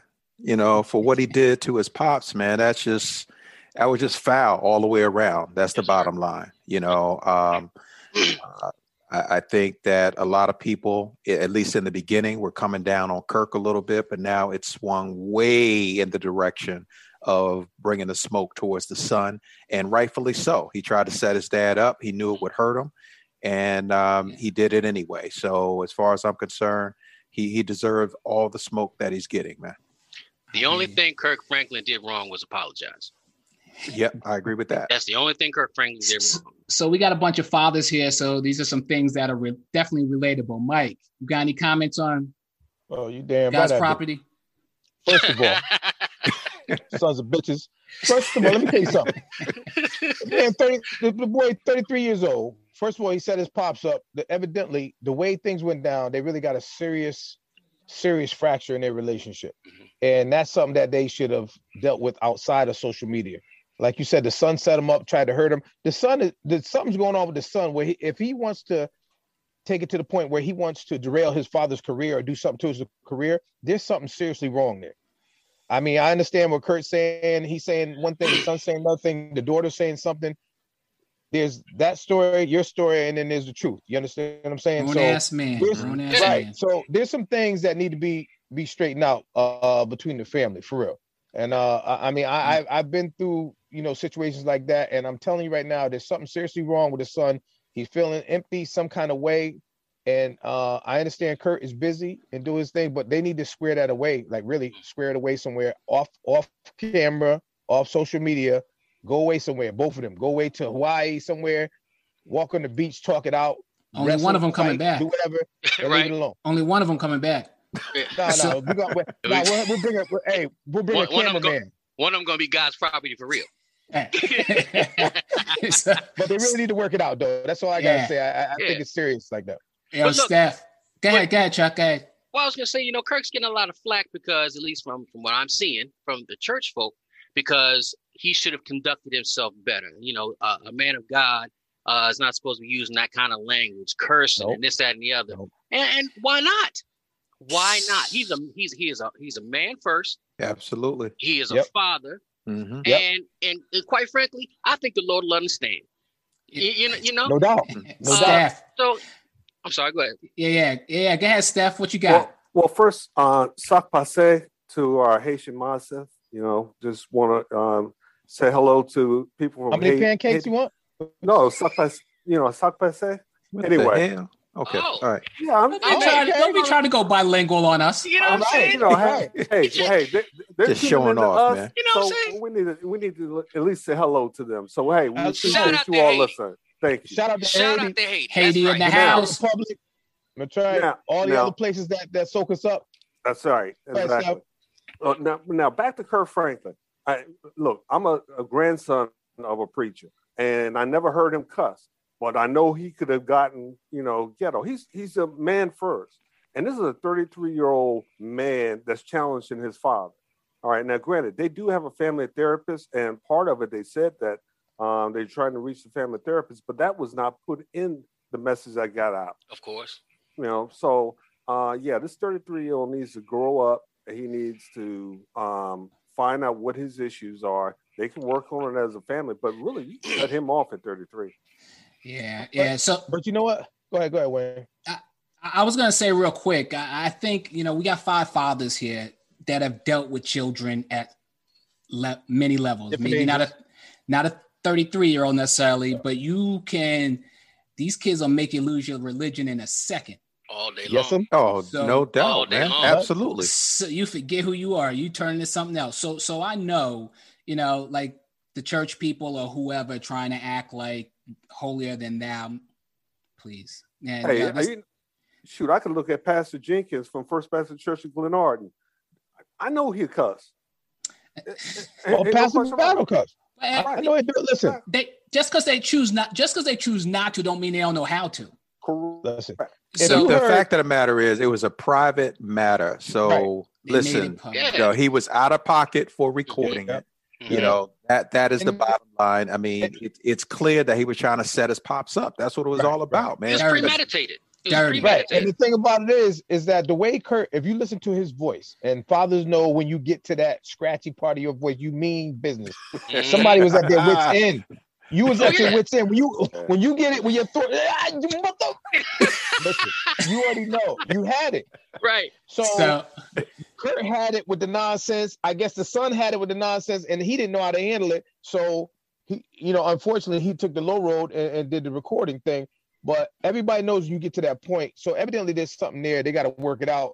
And I don't hold anything against Kirk Franklin. He's a man first and an entertainer and a man of God and everything else. But my thing is that a father's a father. A human being is a human being. Mm-hmm. But people in the limelight are held at a different standard. And that's what our show is about, double standards. Well, let me just throw something out there real quick. Go ahead. Based on what Mike said. So, and he's 100% right. They should try to work it out. But at 30, their relationship was already somewhat strained, obviously. At 33 years old, he set his father up, whatever. He knows his father's a public figure. Can they come back from this? Can they repair this damage? Can that happen? Yes, they can, but it's going to take some time. Yeah. Mm-hmm. And it's a trust issue. Yeah. Well, what they have going in their favor, Chuck, is they have unconditional love. You know what I mean? It's still a father-son relationship. Mm-hmm. So although he hurt his father, absolutely, you could come back from it. But dude, he's got to show some humbleness. Now, this isn't just, hey, me outing you to the family or whatever. He put this man on out internationally. Mm-hmm. It can not only, we're not talking about damaging him financially. I'm talking about, if this had gone the wrong way, let's say, he's Kirk Franklin. He can't move, and your child did this to you. Pain. It's crazy. Man, it's crazy. Pain will make you do some crazy stuff, bro. It's pain. Yes. I've been dealing with, kids for a long time, from the young 10 to 18 or whatever. Pain will have you doing some outrageous things, and that's what it boiled down to: hurt and pain. Yeah. And so, everyone's chimed in on this. I thought it made sense for us to kind of touch on this a little bit, and I think everybody put in their little 2 cents, and so that's good. So listen, so the topic for today is balancing between two worlds, double standards, whatever you want to call it. And so what I mean by this and what we're talking about is it's like learning to live on that line, right? So think about it. You first do this when you're a kid, right? And you like you in elementary school or junior high school, and you first learning to cuss and be out there in the street cussing, and you be wilding out. But you know when you bring your ass in the house, prim and proper. Yes, ma'am. Yes, no, sir. So I'm saying, so you never slip up, right? Because you learning early that, I could do this out here. I can't do that in there, right? Mm-hmm. It's a different thing. So I'm going to start with you, Steph. And I'm going to say, your career has been in the military and as an officer moving through the ranks and everything. So talk a little bit about walking that line, about being a Black person and also having to deal with someone knowing that they might not necessarily want you there and proving that you belong there. Talk about that a little. Well, I'll tell you, my experience was I normally was the only Black person in the room, at least at the officer level. Every once in a while, I may have another compadre, but normally I was the only Black person. So I had to walk the line where I couldn't use slang words. I couldn't, reflect or, brag about my HBCU. I just went to a school which happened to be an HBCU. I couldn't say it was the best or even better than the privately white institutions. There were a lot of times where I wasn't welcome in the room, and it was made known that I wasn't welcome in the room, but I made a way in the room anyway. Because it was really, it could be challenging. I've had experience where, matter of fact, and this is one that really touched me as a second lieutenant, as I was on an airborne mission down at Fort Benning, Georgia. It was during airborne school. I made a mistake. Now I'm on an aircraft flying at about 1,500 feet, getting ready to jump out the aircraft. And I made a mistake. And the safety happened to be an E5, which is an enlisted guy, a young sergeant. He said to me, "Fucking nigger." Now, I was a second lieutenant. I'm like, oh my God, I could report this guy, I could damage his career, things of that nature. But at the same time, this guy could cut my cord and mess me up and possibly kill me. And, since then, whenever I hear the word, directed towards me, nigga or whatever, it still bothers me. But so, I had to walk that double standard, even though, I had the right to report him, but I had to walk that double standard because, he could have killed me at the same time. Okay. All right, Chuck. Chuck, so now your experience is a little bit different, right? So you worked in it as an entrepreneur, so you got a lot of things against you, right? You by yourself in a lot of areas. So speak about some of the things that made it difficult for you, and you trying to still be who you are, but you got to do what you got to do to get where you're trying to go. Oh, sure. Best way to say this is, you're in business, right? You're in business to make money. But not only that, you got to pay the bills, keep the lights on and all that. People, friends wanting to hook up. You're in business. Hey, man, can I get a sandwich? This is, it costs, Oh, come on, we boys. No, look, bro. I love you. That'll never change. But I'm in business. I have employees who depend, you know what I'm saying? So that's where I have to draw the line. There's your friend Chuck, and then there's business Chuck. It's more like instances like that for me, where I've had to, and it's not about cutting anybody off. It's not about, it's about, But even non-friends, Chuck, I mean, think about some of your customers that would come into your establishment asking for samples and things of that nature. Oh, yeah. When they wouldn't dare do that with the restaurant next door. Yeah, I can't tell you how many of those situations that I've had. There should have been boundaries, man, automatically. Yeah. They should. They're not understanding the assumption. They're not understanding margins. The assumption that's my boy. Well, most people don't, right? The best things in life are free. That's what they always tell you. And hey, and if that's my boy, that's my boy. My boy hooked me up, right? Yeah, okay. When we're younger, and I'm working at 7-Eleven, and you trying to get that's different. All right, go ahead, man. I won't charge you for that. But when we're older now, we're grown. Okay, we have families, we have mortgages, we have, and you're still coming saying, hey, man, give me the hookup. We just have to do better. And so, I had to draw that line. And I was never hostile or angry, anything like that. But I have had to have several conversations with a few people. Notice I just said I've had to have several conversations with a few people. Habitual offenders. But you have to do that when you're an entrepreneur. You have to, because we've had this conversation before. My paycheck is not guaranteed. Right. So if you're working for the government or you're 9 to 5, every week or every 2 weeks, you have a certain amount of money coming in so you can pay your bills, you put your kids in school. And as an entrepreneur, you don't know that. Yeah, so it's really true. Every dollar helps. Yeah. And every dollar not earned hurts. Yeah. How about that? Okay. I think, but I think, go ahead, Mike. Can you hear me? Yeah. Go ahead, Mike. I think, once again, it goes back to boundaries, man. It's like, if I come to patronize your shop, I know you, my man, and everything. I'm going to come every day because I like the food, whatever. If I order a 12-piece wing, and you happen to throw 14 in there, and I get home like, I'm not expecting that, but I'm gonna keep patronizing. But if that's our relationship and that's what you want to do, if that's our thing, then so be it. But it shouldn't come in like, yo, you gave me 14 last time, why you give me 14 this?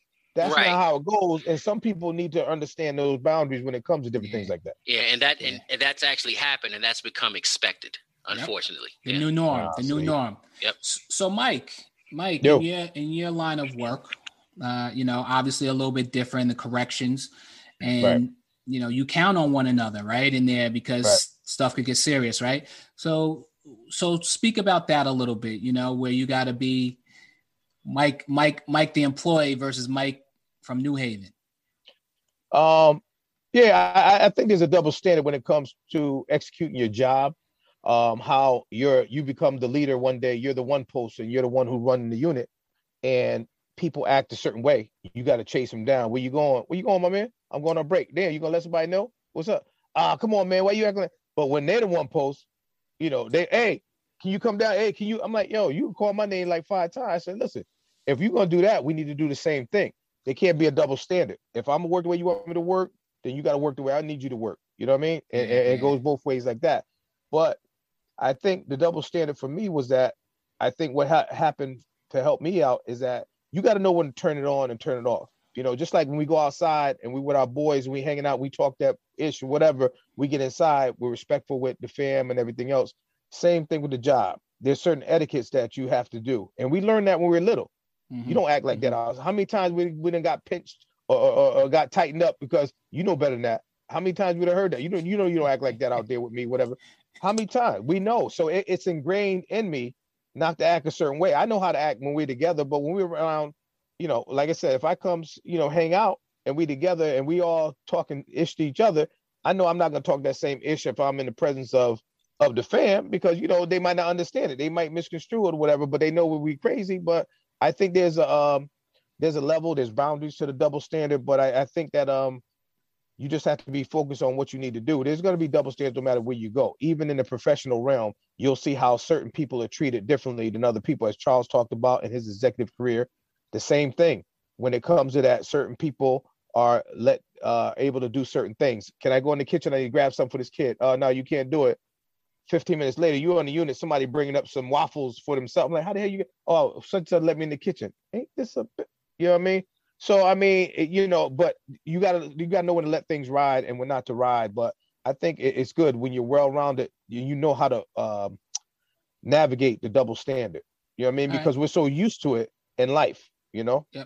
All right. Like that. So Charles, you come from the corporate background, corporate America, a little bit like me. So speak on. You talked before about having, how someone of the same persuasion kind of held you back. But how is it walking into those boardrooms and you're the only face in there? Yeah, I mean that's basically been the case for the majority of my career. Unfortunately, you sort of catch it, and we know what the deal is with corporate America, man. You have to be 10 times better than everybody else in order to even be in that boardroom. You know what I mean? So, and even then, your credentials are always in question. I remember when I first got promoted, I was up against some members of the other persuasion going up for the job, and it came down to me and this white woman. Now, here I am with 2 college degrees, heavily credentialed within the company, excellent results, things of that nature. And I'm up against this white woman who doesn't even have a degree at all. So when you think about everything else being equal, that automatically made me more qualified than she was. But you better bet when I got that position, I was still sort of looked at with a side eye as to why didn't this individual get the job over me? So crazy. That is just, that's the norm. But, you have to get in, you have to prove yourself, and you have to be, worthy of the position that you find yourself in. But there's always pressure. I mean, you get it from both sides of the equation. You get it from your own and you get it from them. So let me ask you this. Let's move just a little bit away from that. So we all talked about moving between these worlds, and it's not easy, but it's kind of expected, right? So it's not like you can't deal with it.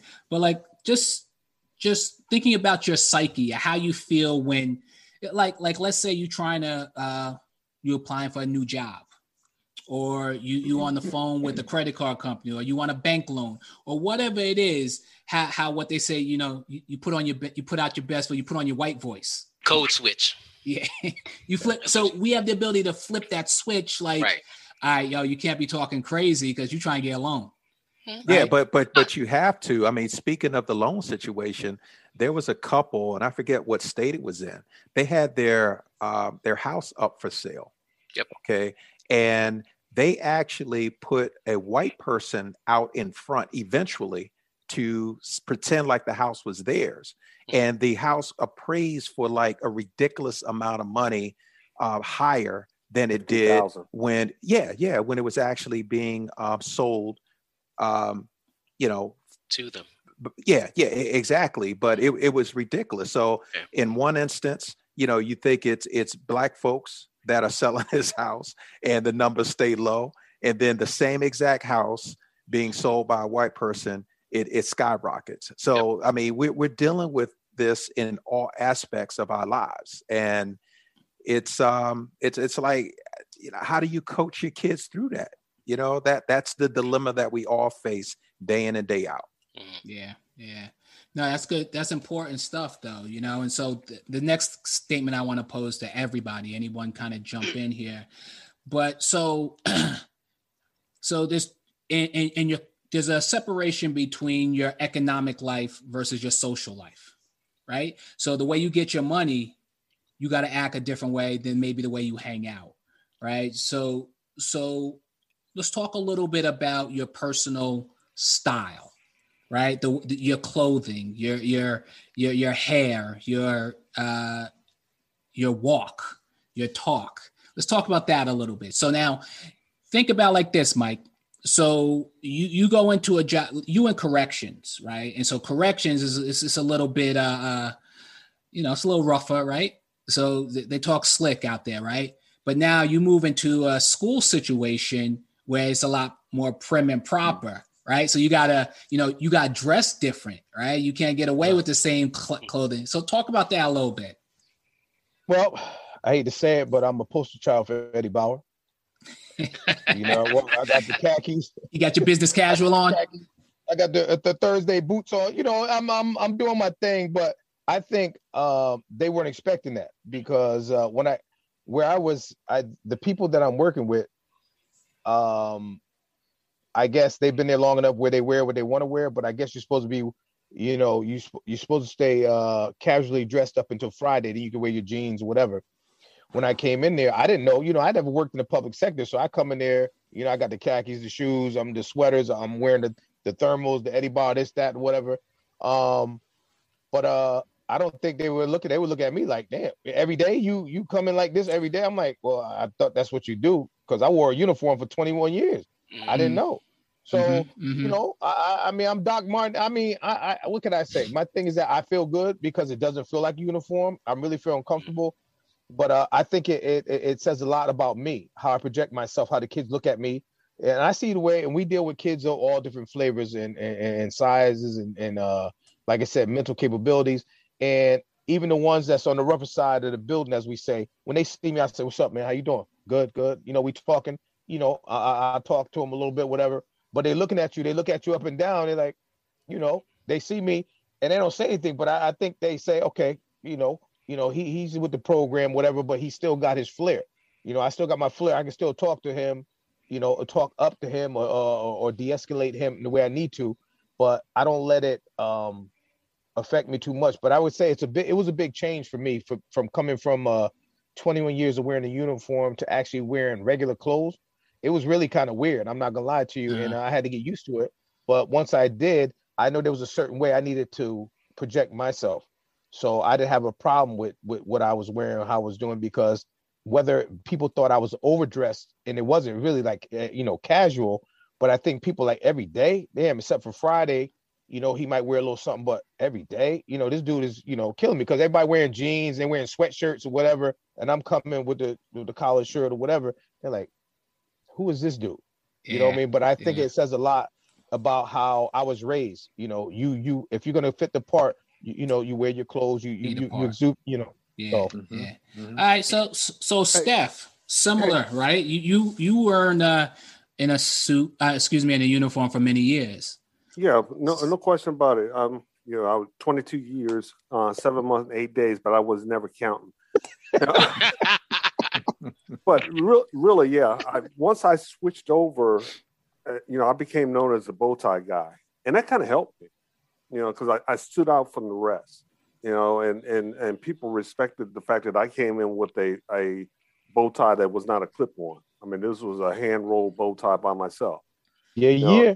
Go on with your bad self. Exactly. Yes, sir. But hey, before we get keep moving, one of our viewers talked about being young, black, gifted in technology as a female, and then she went on to say, "Sure, keeping it brief. Like I have so many. There's so many meetings where I've had white peers trying to overtalk me or discount solutions I provided. So of course, when I have to look them dead in the eye and clear my throat and make sure they heard me, then they have to evade the loud black lady moniker. I've found solutions that have had teammates ask me, how did I find that? I'm like, what do you mean? Why didn't you? So, we have challenges, but it's even harder for our sisters. No doubt. Absolutely. Challenging, no doubt. Competency, it's just everything. It's crazy. Hitting on both sides. So Steph, let me stay with you, right? So we talked about the personal style. So what about another thing? Right now, since you've been out of service, you rocking the facial hair. That's correct. Because you couldn't do that before. That is correct. The fuller brush man. Someone on this podcast called me Comet. Hilarious. Comet. So what's up with that? Well, it's just now I don't have that restriction. Now I think a couple times it's held me back for some positions because now I'm not clean shaven like Walt Disney World, things of that nature, but it's just self-expression now. And it's an opportunity for me just to live my life the way I want to, and rock the beard. I still have a high and tight, it's cut close to the side, so I can assimilate in the military in a heartbeat. But it's just one of those standards I was able to overcome once I retired. Okay. So Chuck, yes, sir. I know you had a comment, but I was going to ask you something real quick. So Chuck, you have a son the age I have, same age as me. Mm-hmm. Your son comes to you and says, I want to start rocking these braids, Pop, right before I graduate. Mm-hmm. What do you say? I say, do you? Now, of course, I give my son, we're all old school, right? And we have this concept of what corporate world and let's be honest, white corporate world wants to see, and they don't want to see us coming in there wearing braids. I'd like to think that I've grown. Back in the day, not too long ago, I would have said to him, "Hey, son, wearing braids in the workplace, it's going to be frowned upon. You might want to try to conform." As awful as that sounds, that's what we do to try to get our place, to, I guess, to level the playing field in the workforce. But I've changed, and I think society is slowly changing. And I would tell my son, be your authentic self. If you decide that you want to wear braids, wear braids. Understand that it's possibly going to be a hindrance depending on the field you choose, whatever. But I'm of the mindset now, you have to allow these kids to grow. You have to allow people to be who they are. And I kind of look back at myself and I feel like, I was kind of forced into a path that I wasn't necessarily mine to take. And I don't want that for my kids.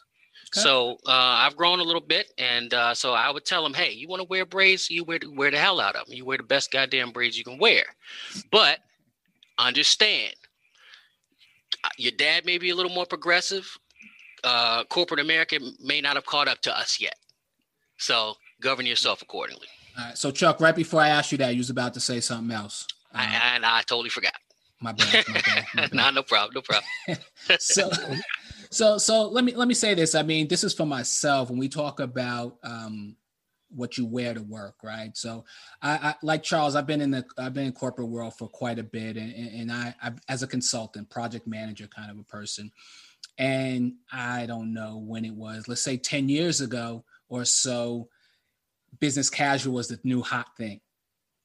When business casual first came out, I wasn't like, I didn't have the khakis. I didn't have this. I wore suits. When I started, it was suits and ties.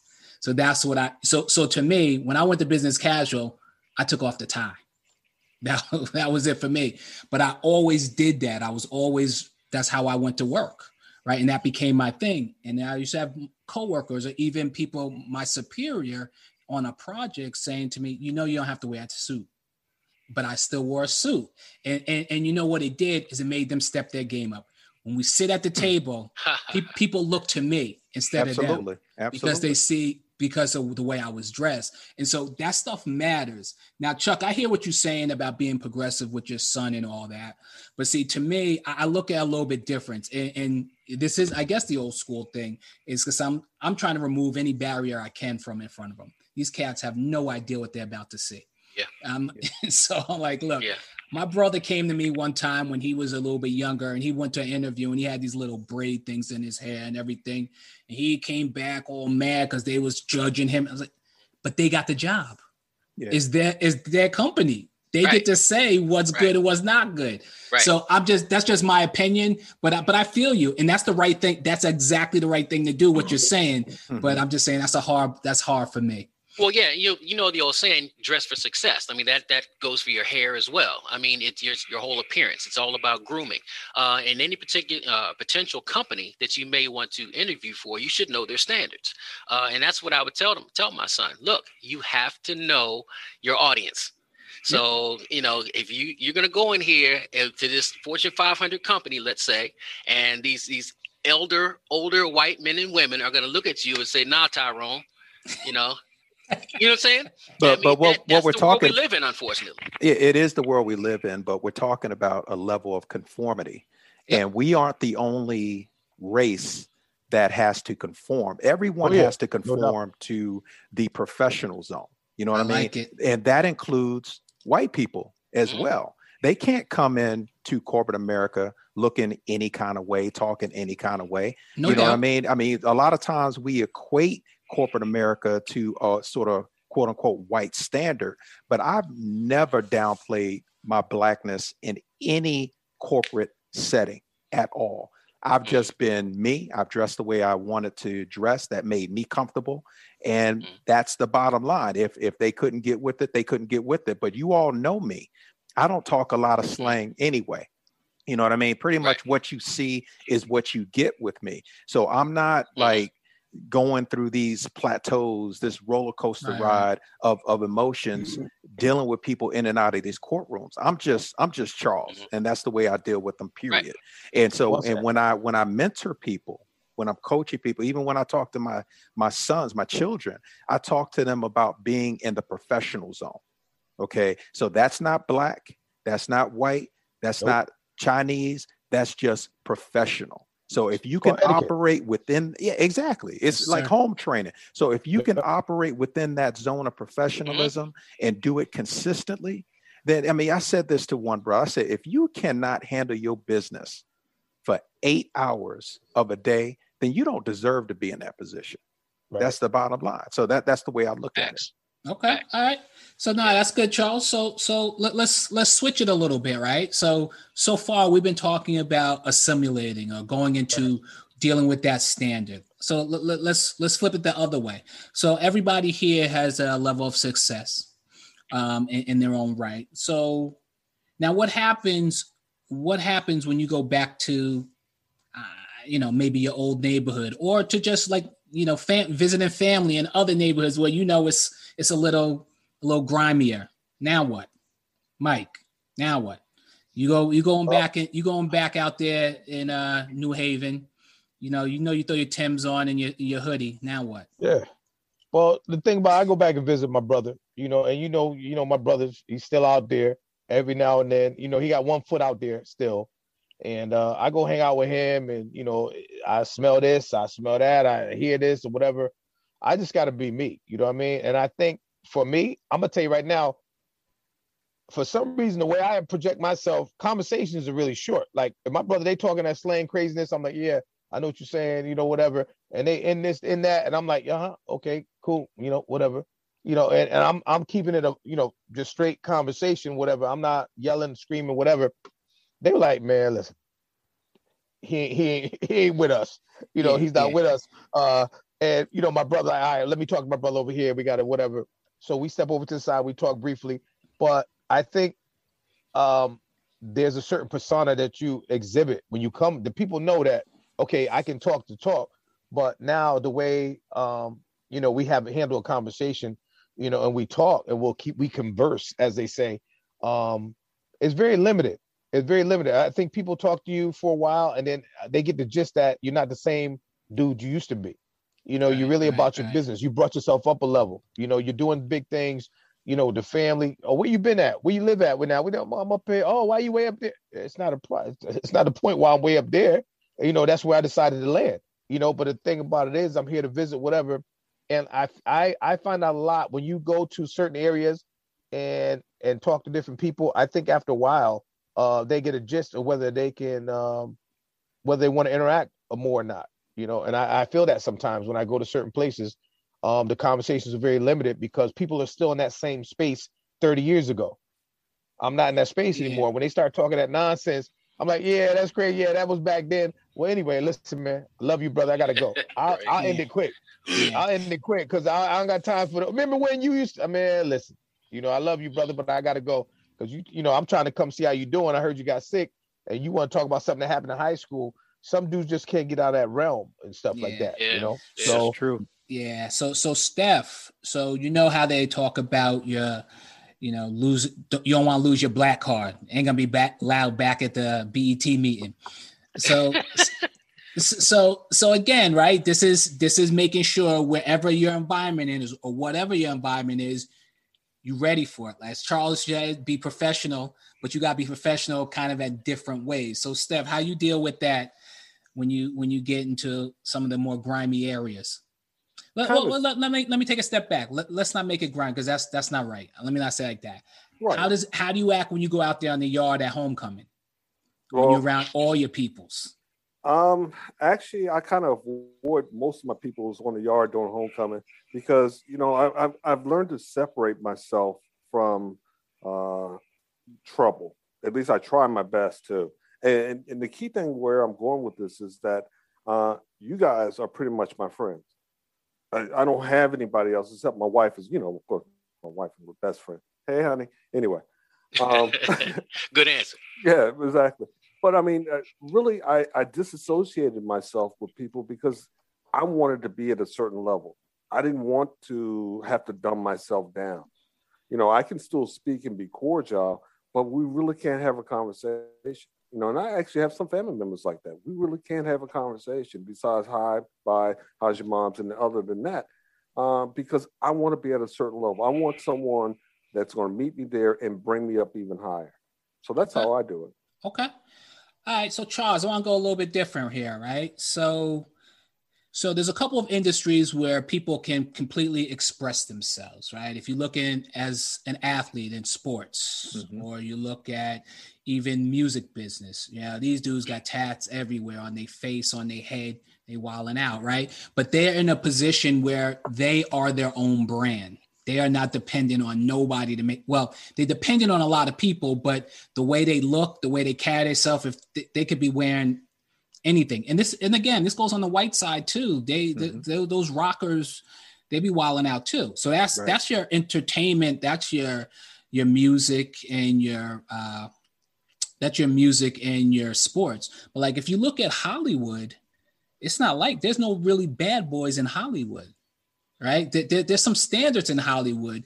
Like there's nobody who's out there who's wilding out. So what do you think about that? Why is Hollywood, where you have actors who are supposed to be deep thinkers and all this other stuff, how come they don't seem to be out there like your musicians, your music people, or even your athletes? Hollywood is nothing more than a microcosm of society, right? Which means that they're wilding out just like everybody else is. It's maybe they're not doing it in such a way where it's public, but they are. You know what I mean? Everybody has something going on that they don't want everybody else to see. Right. You know what I'm saying? So, the way I look at it is, to answer your question, I think Hollywood in a lot of ways is very pretentious. There are a lot of folks that are out there bringing forth their representative. They're trying to pretend to be something that they're not. And I think if these other people that you described in sports and things of that nature, they're trying to be true to their authentic selves. Mm-hmm. And I think at the end of the day, that's where everybody needs to be. You need to be true to yourself. You need to be able to look yourself in the mirror and like what you see, like what you're dealing with, because you have to deal with you day in and day out. And so that's just the way I see it, man. I think people can spot a fake a mile away. So when you talk about going in and out of these venues and being one way and then being a different way over here, man, if you're not authentic, people know that about you, So, I hear you. But I think there is wiggle room. I think there is a line that people have to walk. And I do think that, I think people want to be authentic to themselves, but then as I was talking about before, there's that social you, which is that inner you or whatever. And then there's that economic you. What would you be willing to do to hurt your money? I look at it like Charlie Sheen and Johnny Depp. Back in the day, back in the 80s, they were wilding out. I mean, just completely wilding out, and Hollywood accepted it. Let me say this, Steph. I got you. I don't mean to cut you off for that. But when I was talking about Hollywood I talked about Hollywood in their appearance. Like they have this look as opposed to all tatted up and doing whatever they want because of the way that works. But go ahead with what you're saying. I'm sorry. Where I'm going with this is the fact that now they're starting to be canceled. The tolerance level, at least in Hollywood, is much lower for wild and out people. So you really have to be undercover. So can I say something? Yeah, go ahead, Mike. Go ahead, Mike. I was going to say that when it comes to those tattoos and everything, a lot of these dudes are self-aware, and a lot of the ladies are self-aware. They know which direction they're going. They know they can't take the tats back. So they already have it in their mind. This is what I'm doing, and I'm going to do it till the wheels fall off and let the chips fall where they may. And I think there's a certain area that they know they're going to go into, and they're okay with that because nobody's going to do this, the tattoo on the face and the neck, and you expect to go in the corporate world unless there's some type of entryway for you to get in there, whatever. I think when people do that type of stuff, I don't necessarily saying they're a bad boy or bad girl. I think it's the way they express themselves. And some people are willing to express themselves all the way to the neck. Other people won't go above the chest. You know what I mean? So, I mean, it all depends on your awareness. Are you aware of what you plan on doing? Or are you unaware? It all depends on which way you're going. You know, it's not where you're from, it's where you're at. And in Hollywood, like you said, who's phony, who's fake? Those are the type of people I hate. You don't know. People are acting all the time. You don't know who to trust.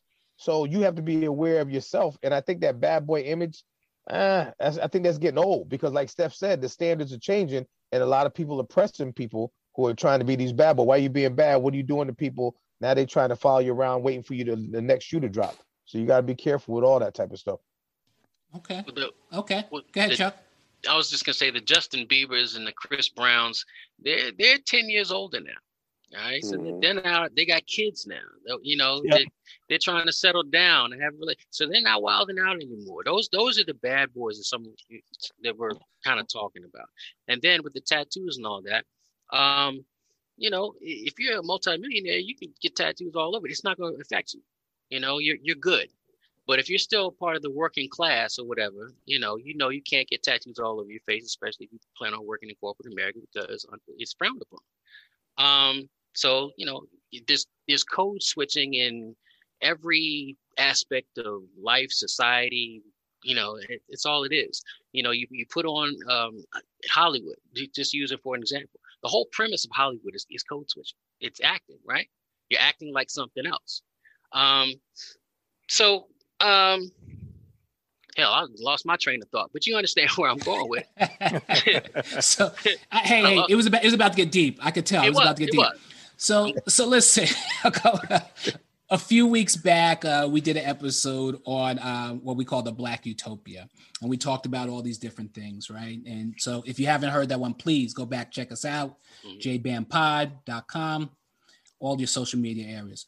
But so let me ask this. I want everyone to answer this question. So let's say, so we know that right now that Jay-Z is a billionaire, that Kanye is a billionaire. So let's say tomorrow they opened up Rock Nation Bank. And when you went into Rock Nation Bank, it looked like it was in a building like any other bank, but it looked more like the 40/40 Club. They had ESPN, hip hop music, and everybody working there looked like your cousins from the cookout. You walk in this bank, you go in there and putting $25,000 in this bank? Probably I'm going to start with, all right, Chuck, go ahead, start with you. Because, I mean, first impressions are everything.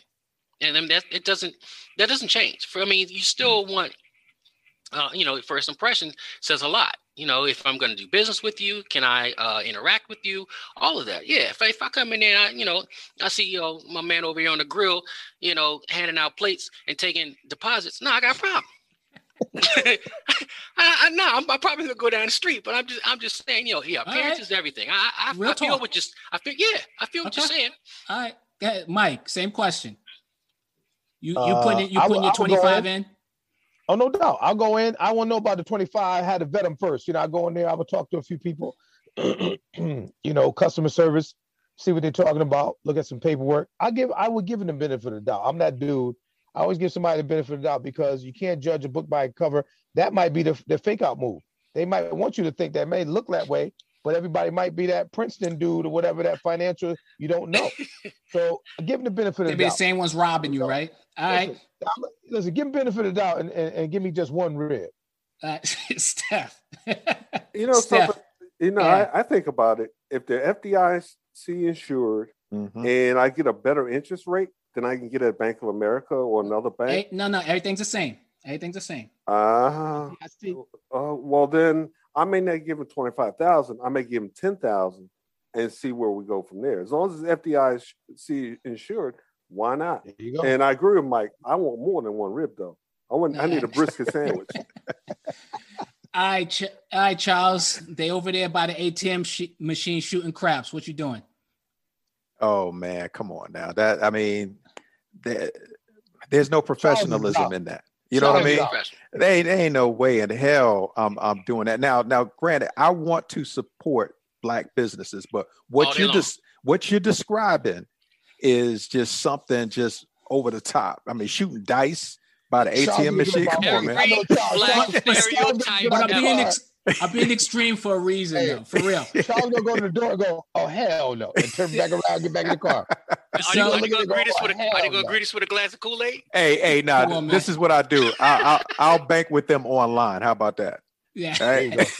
So I was being ridiculous on purpose, right? And it was just I was really trying to say is that there are standards that we do. So now you get to a certain level and you got money. I said 25 grand, but a grand is something to somebody, right? So you gonna put your money somewhere. Like, so for me, I'm probably not putting my money in there, but I'll sit down and ask for a loan.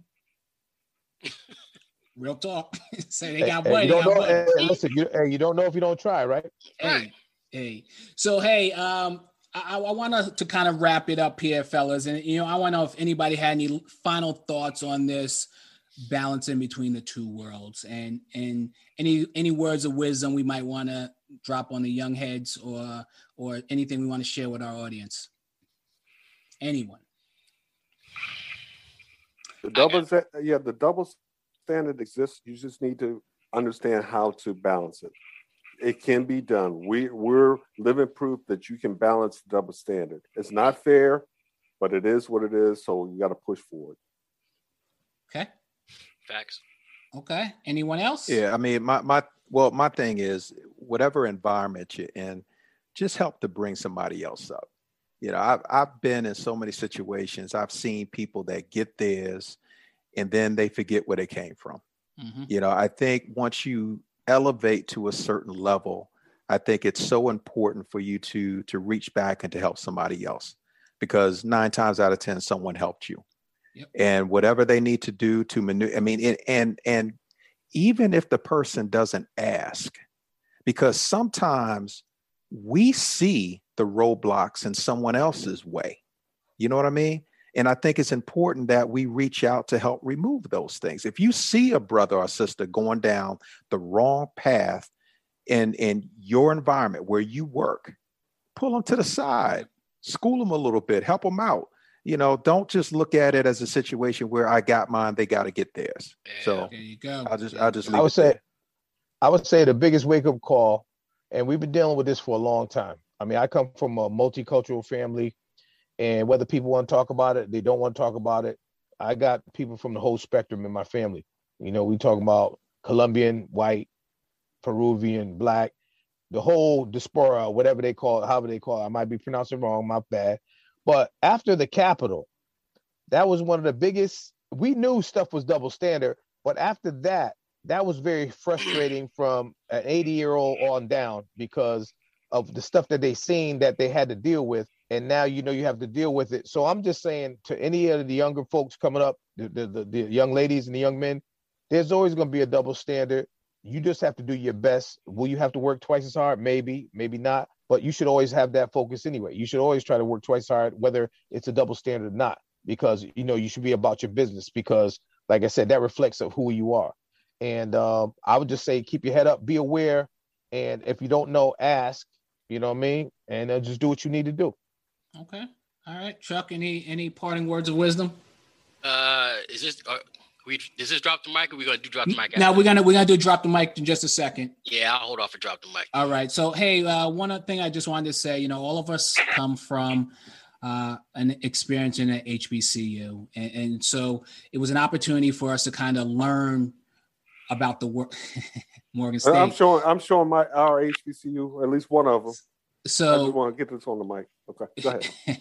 So going to a black college is a good thing, right? And it's for a black person. And I'm just saying it took away a lot of those things that we talked about, walking that line, because everybody is there. There's no one else there to kind of put against you, right? That you know what I mean? It's a very level playing field. And so that's a good opportunity, a good environment to learn. So I think for anybody, this is not just for black people, this is for any minority. And as Charles mentioned, right, which is very true, very, very true, as a white person, you can't just show up for an interview all tatted up in ripped jeans. You know what I mean? So it's a standard. It's a United States of America, corporate America kind of standard.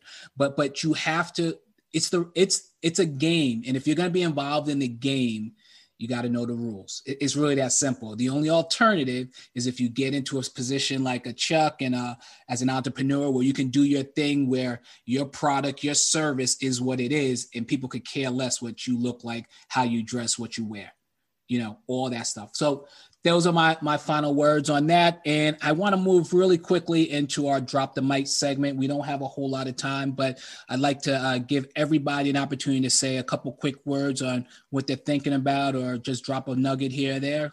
I'm going to start with you, Mike. Drop the mic. Well, I think I already dropped my mic in regards to the double standards, in regards to the wake-up call, from the Capitol. But my drop the mic would be that in relationships, social behaviors, friendships, know your boundaries, know what you need to do, so you can succeed in friendship and in workship. Drop the mic. Okay, Steph, what you got? Hey, real quick, your blood sugar, having a bad day, and the other excuses that are coming up around here with white supremacy. You know something? Damn it, you're terrorists. You've been a terrorist. A lot of you have been terrorists since 1619. Now you come up with 4 excuses. All right. Blood sugar? So blood sugar when he called the high school girls. Got the sugars. Yeah, he had the blood sugar, and now diabetes. Yeah, and now we got a dude down in Georgia that was having a bad day, so he killed 8 innocent people. No. Yeah. Let's stop making excuses for white terrorism. No, if you got low blood sugar, you grab a lightsaber. That's it. Keep moving. There you go. Hey, Chuck. Holla at us, Chuck. Drop the mic. Yeah. What are you doing to create generational wealth? What are you doing to foster financial literacy in your children? One of the things they don't teach us in school, let me rephrase that. What they teach us in school is how to work for someone else. In our community, we don't get taught stocks, mutual funds, all that good stuff. So my drop the mic is, if you're not doing it, enroll your child in some type of financial literacy course as well as yourself, and prepare them for generational wealth, because that's what's lacking in our community. Got you. All right. And Charles, what you got? Stimulus checks. America is going crazy over these stimulus checks. But let me just say this. If you are a non-bill payer, you don't get a stimulus check. You understand? You've been stimulated. What I'm hearing is that there are kids out here that are asking their parents for their stimulus check. And I'm like, hold on. If you living in a house for free, somebody else is feeding you, clothing you, paying for the electricity in the house. I'm sorry, non-bill payer. You do not get a stimulus check. Mic drop. I like that. I would stimulate that ass at 3:00 in the morning with a belt. Take out some garbage. That's it. Yep. So I'm going to go real quick here. And what I want to speak on real quick is Coming to America. Eddie Murphy's long-awaited movie dropped about a week or so ago, and a lot of people saw it, and a lot of people had a lot of different opinions on it. I think a lot of people tried to compare it to the original of, the original, and it wasn't. Yeah. It wasn't the original. But I think what you have to appreciate is all the people that were in this movie. There were so many people that you laughed just seeing, like, oh my God, that dude's still here. It was crazy. And so, I must be real honest with you. When I first saw it, my first reaction wasn't really positive. But then when I started hearing some of the hate, I was like, nah, but you can't really hate on it like that. So my mic drop is, we got to promote our people and the things that they do. The movie world is different. Eddie Murphy was able to make, I think it was $132 million. He sold that for $132 million. Who's laughing? Mic drop. Right. All right, that's all we have for tonight. And thank you, everyone, for joining us and staying with us. Be sure to follow us on all social media platforms. We're everywhere. Follow us on any streaming service, wherever you get your podcast from. And again, it's justbeaman.com. Go ahead, Chuck. I was just gonna say, go to YouTube right now. Go to YouTube right now and hit that subscribe button. We need you guys to hit that subscribe button on YouTube. Thanks. Thank you. So as always, thank you. God bless. And Mike, take us out. Deuces. Thanks for joining us this week on the Just Be a Man podcast. Be sure to check us out on social media at Facebook, Instagram, Twitter, or YouTube, where you can follow, like, subscribe, and comment at Just Be a Man 2020. We will love to receive your feedback. Also, if there is a topic you would like us to discuss, please leave it in the comments. Remember to tune in every week for more meaningful discussion. Until then, we wish you peace and blessings. The views and opinions expressed in this podcast are those of the participants and guests of Just Be a Man 2020 and do not necessarily reflect the official policy or position of Five Nights Media, LLC, and its subsidiaries.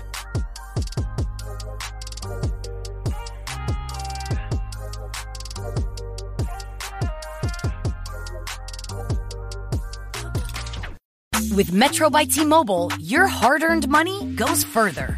This tax season, there's 0 fees to switch. Enjoy Metro's lowest price, just $25 a line for 4 lines. Plus, get 4 free Samsung Galaxy phones when you switch. Now that's the best deal in wireless. Metro by T-Mobile, empowering you to rule your day.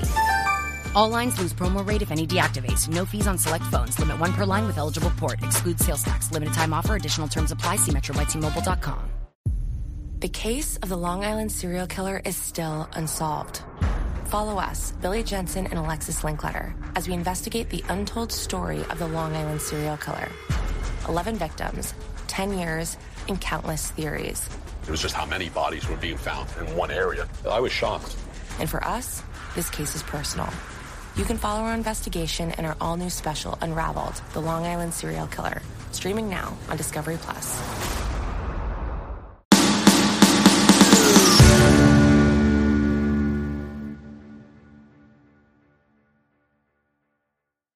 So if you're using anything other than Indeed for your hiring, you are wasting your time. You can hire great people faster with Indeed and only pay for results and get back time in your schedule. Indeed.com is a hiring site that helps you find quality candidates with Indeed Instant Match. Indeed searches through the millions of resumes in their database to help show you great candidates instantly, like that. And now, with Indeed's new Instant Match feature, you can view quality candidates whose resumes on Indeed fit your description immediately after upgrading a job post. Unlike some other hiring sites, Indeed gives you full control and payment flexibility, delivering a quality shortlist faster, and there's no long-term contracts either. You can pause your account at any time, and you only pay for what you need. And they help ensure that you get and show up at the right place at the right time in front of the right candidates. According to Indeed data, candidates invited to apply through Instant Match are 3 times more likely to apply to your job than those who only see it in search. So, you want your quality shortlist fast? You need Indeed.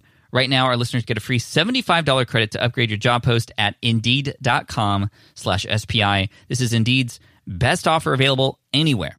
Get a free $75 credit at Indeed.com/SPI. That's Indeed.com/SPI.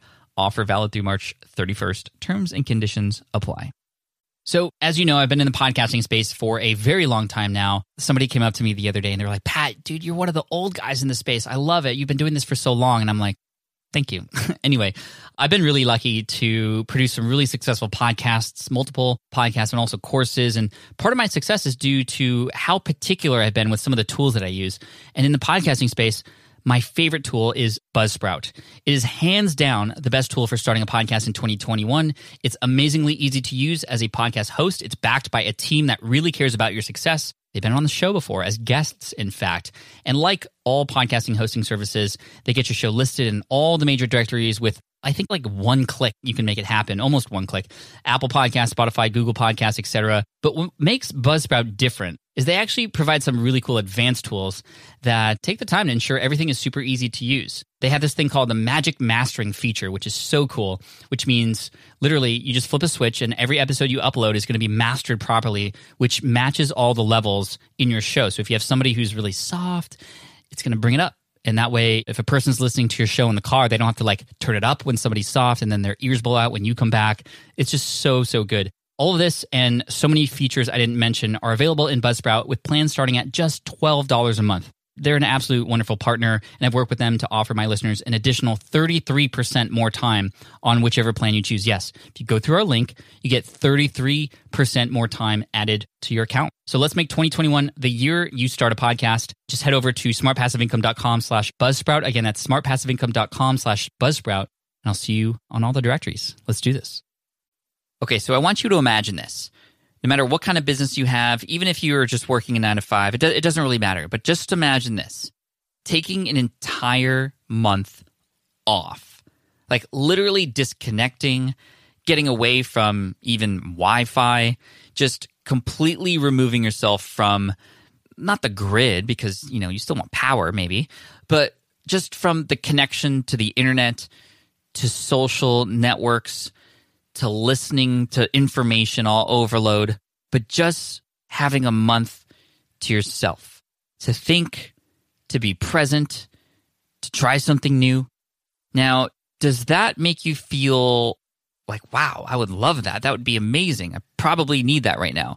Or does that make you feel more on the side of, there is no way in the world that's ever going to happen? Like, that's not, I'm just getting anxiety thinking about all the things that I would need to think about and kind of the fires I need to put out and the emails I'd have to answer and all those kinds of things. Which one are you? Well, today we're interviewing a great friend of mine, Kristen Bohr from barefoottheory.com. She's an outdoor and travel blogger, very big on Instagram, amazing YouTube channel, a lot of van life type stuff. That's what a lot of people know her for. But also she's very connected to nature and blogs about this, and most of her revenue comes from her blog. And we're going to talk about some of those things that she does for business and whatnot, but also how it was impacted this year by COVID. And then what she did at the end of the year that might surprise you after having business maybe not do so well at the start of the year. She took a month-long sabbatical. And what that means is she disconnected, she got away, and today we're going to talk about how she did that, because she has a business to run, but she was still able to do it. We're going to talk about all the things that have unlocked for her as a result of this. And I promise you the results are kind of going to surprise you, because they were surprising to me too. Kristen, like I said, is a good friend of mine. She was also a member of our Accelerator program in 2020, and just an amazing human being. And I'm excited to introduce her to you. So Kristen from barefoottheory.com. Let's cue the intro, and we'll get into it. Welcome to the Smart Passive Income Podcast, where it's all about working hard now so you can sit back and reap the benefits later. And now your host. He thinks hate is a strong word, but he actually hates the Comic Sans font, Pat Flynn. Hey, it's Pat here. Thanks so much for joining me today. And this is episode 467 of the Smart Passive Income Podcast. Now, we talk about business a lot here, right? We talk about things like funnels, email marketing, podcasting, YouTube, content creation, hiring a team, removing yourself from the process as much as possible to usually do different kinds of things in your business. But today we're talking about removing yourself from the process to fully remove yourself from all the things that have been bogging you down, all the overwhelm, just to escape and still let the business run. And so let's hear from Kristen Bohr, B-O-R, from barefoottheory.com. Here she is. Kristen, welcome to the Smart Passive Income Podcast. I'm so excited you're here. Thank you for taking the time today. Oh, thank you so much for having me. I can't wait. So before we get into the big thing, which I think everybody who's listening at this point already knows because I already talked about it in the intro as far as your sabbatical and what that was like, I want to learn everything there is about that. And I know it's going to inspire a lot of people. But for those who don't know what Barefoot Theory is and who you are, tell us a little bit about the brand and the website and how you got into it. Sure. So Barefoot Theory is an outdoor blog where we inspire and empower people to get outside and give them the skills that they need to do so with confidence. And our goal is to just help people live happier, healthier lives by connecting with nature. I started in 2014 after a 3-year stint working in Washington, D.C., wanted to do something else, and sort of stumbled on some travel blogs that talked about travel blogging as a career. And that really sparked my interest, and I decided to go for it. That's so cool. So, I'm curious, travel blogger, you're not at home and you're not working a 9 to 5 and sort of doing this afterwards. Like, what is a typical day like for you, just so we can get some perspective on like what's it like to be a travel blogger exactly? Sure. So this year's been a little bit different, obviously. There really is no normal or no routine. And that's one of the challenges is like trying to separate work and play. But I spend half my year traveling in my Sprinter van. So we converted our Sprinter van into a camper that we can live out of full time. So we spend half the year traveling, living in that. And then the other half we spend living at our house in Salt Lake, usually the winter. We're home. In the winter, I'm catching up on a lot of bigger projects that I can't really crank out when I'm traveling full time. So a lot more time on the computer. When we're on the road in the summer, it really just depends. Like when we have Wi-Fi, that's when I schedule my calls, when I do my emails, when I do the things that require an internet connection. And then when there is no service, then I'll edit my photos and we go on hikes and we gather the content and kind of process that when we don't have any service. So that's amazing. Different lifestyle for sure. And I know you've talked about this a lot, not just on your blog at barefoottheory.com, but also your YouTube channel. Your YouTube channel is pretty big, and you've just came out with a recent series on what van life is like and how to convert your van and all this stuff. So if this lifestyle sounds interesting to you, definitely check out Kristen. I know personally several people who have been inspired by Kristen's work and are actually now doing the van life or about to do van life stuff. So that's pretty cool. But I also know you, Kristen, because you were a student of mine for a year. And one of the things I've gotten to know about you is just your incredible work ethic and how hard you work and how many great ideas you have and how you want to do all of them, right? And this could be a great thing, right? To have a lot of ideas. But I also know, and I want to hear from you, like there's a struggle there sometimes, especially when it comes to getting overwhelmed. Tell us about sort of beginning 2020, what your mindset was like related to work and sort of how much you were working. Oh boy, yes. At the beginning of 2020, we had a lot of different big projects going on. So I was deep into the middle of a rebrand, which ended up taking a year and a half.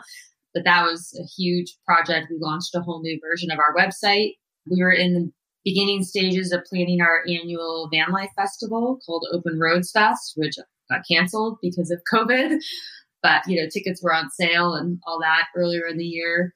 We also released, sort of alluded to it, a free online course all about van life, which we filmed like over 50 videos and blog posts to kind of walk people through the entire process of starting van life from start to finish. So then COVID hit and I had to make some adjustments to my team. I had to learn how to work more efficiently. And so I was taking on I just had a lot on my plate. So luckily I discovered meditation in 2020 and have been doing that as a practice every day. And that sort of helped me, like when my brain starts to like fire off and all these ideas and I get kind of impatient wanting to do them all at once, but it's not actually physically possible. That's been a really helpful tool in like calming the mind and like really helping me figure out what to prioritize on.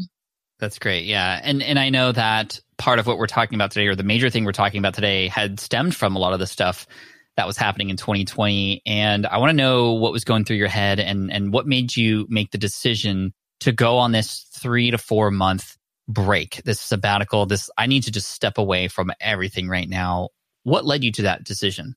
Yeah. So, it's kind of funny because my partner Ryan and I were spending a lot of time walking around our neighborhood. We were going on like 7-mile walks every day just around our neighborhood because we weren't really doing anything else. And, a lot of my ideas come to me when I'm outside walking or hiking. And I one day came up with this idea, like, what if I take a break? I was feeling kind of burnt out from work and from social media in particular. I was starting to see, my screen time was at an all-time high. I was starting to feel some negative impacts from that and just kind of constantly comparing myself to like what everybody else was doing during this past year and making me feel like maybe I wasn't doing enough or I could be doing this better or that better. And all of a sudden my brain just felt like it was going to explode because it's just not possible to do that all. And so, I had these ideas about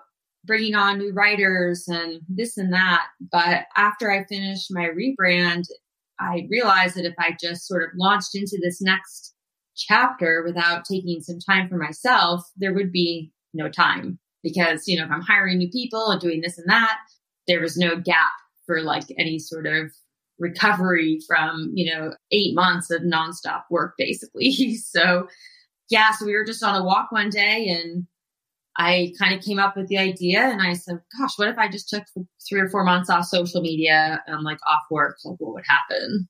Yeah. So that's sort of how it started. It was just a random thought one day on a walk. And the more I thought about it, the more it made sense. I've heard from other people who have actually baked this into their yearly plan. Michael Hyatt does this every year for a few months. I know a guy named Sean West who's going on a year-long sabbatical. So this isn't like a new thing. And I don't know necessarily where the idea came from, but oftentimes when we have these ideas like this, especially for an entrepreneur, like the idea of just like pausing everything for that long almost seems impossible. What was your initial reaction to the idea? Was it like, yes, let's do it? Was it like, how am I even going to, like, where do you even begin? So I'd love to know when you had this idea, what was your mindset? And then how did you move forward with it no matter what? Sure. Yeah. So, I went back and forth. I think I had a lot of questions about, would my audience just get, forget about me? Like what would happen to traffic if I wasn't posting on social, 3, 4, 5 times a week? Would it affect my bottom line? Would I be able to keep my employees employed? And at first, I, still kind of recovering. So March and April were, I think, tough months for a lot of online entrepreneurs. A good chunk of my money comes from advertising for outdoor companies and also banner ads on my site. And March and April were tough months and, made me question if this keeps going, like, I'm going to have to make some long-term adjustments. So at first, my idea was that we're just going to close our doors for 4 months. We're all going to go on vacation. So I have a small team. I have my partner in crime, Linda, who's kind of a jack. She basically is like a second me. She can basically do everything. And then we have a part-time writer. And I thought, well, maybe during my break, we'll all just go on vacation and we'll regroup after the new year. But then I, started to think, well, it's like the business needs to be able to operate when I go on vacation. Like I can't just, it's like, I can't just close the doors indefinitely and not post on the blog, not post anywhere, just like make my audience think that like I don't care, so right. I started to shift my thinking that, okay, maybe Linda will, work part-time. And then as we got closer and we realized that, well, there's actually a lot of projects we could do in my absence that are important, maybe she could just work full-time. So that's what ended up happening is Linda worked full-time while I was gone. Becky, our writer, she stayed on. She works 10 or 15 hours a week. I talked to Linda maybe once a month about what was going on, but, I was pretty much, I wasn't on Slack. I put an autoresponder on my email. I deleted all the social media apps from my phone. So I was pretty disconnected from like the work side of things. And there was a big, luckily I have random passwords for everything. So it wasn't like I could just log back in without looking up the password, in my. Oh, that's a good point. Yeah. So that's really cool. So a little bit of preparation ahead of time, getting the team sort of going, writing some stuff and sort of just not leaving right away. I'm curious, did your audience know that you took a sabbatical before you went? Did you kind of let them know this was happening or? So I started preparing in June and I left in August. So during that preparation period, I didn't like publicly announce anything, but we were working behind the scenes to just make sure that like Linda was in touch with anybody that maybe I had like would have been in touch with, that she needed to sort of take over those conversations, that Linda and Becky were well prepared for like sort of what I expected, what I wanted to happen while I was gone, the certain posts and sort of like we have our holiday gift list. So that needed to like be done in November. So we did some planning to sort of get like a 3-month sort of vision for my absence. And then the day I deleted my social media, my last post was like, I'm taking 3 months off. It ended up being 4. But yeah, I announced on Instagram and in my newsletter, and I put a blog post up explaining why I was doing this. And then I immediately deleted everything. So I didn't look at comments or anything. I didn't want you. I would have been like, what are they saying about it? Like, are they angry? Are they upset? Like, how did you get the courage to do that? Like, I'm curious. Well, it was pretty easy because I deleted the app. And then like that afternoon, we went on a 5-day canoe trip where I had no service. So. Oh, well, there you go. You almost like forced yourself to. Yeah. So once we got back, then it was, you realize there's like a physical reflex, like going to grab your phone. I mean, we don't go anywhere without our phones these days or without looking at something on our phone every couple of minutes or even more. So when we first got back from the canoe trip, that was sort of good because I was like cold turkey, cutting myself off.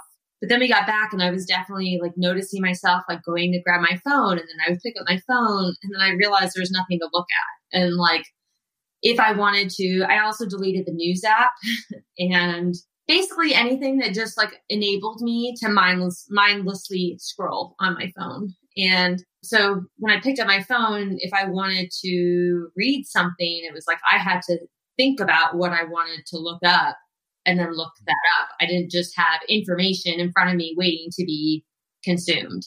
Yeah, that makes a lot of sense. I want to know, what were some of the other hard things or some of the other, perhaps if there were any struggles? You had mentioned this, just noticing yourself going for the phone, which is really weird that that's like baked into us now. And you're right, we never go anywhere without it.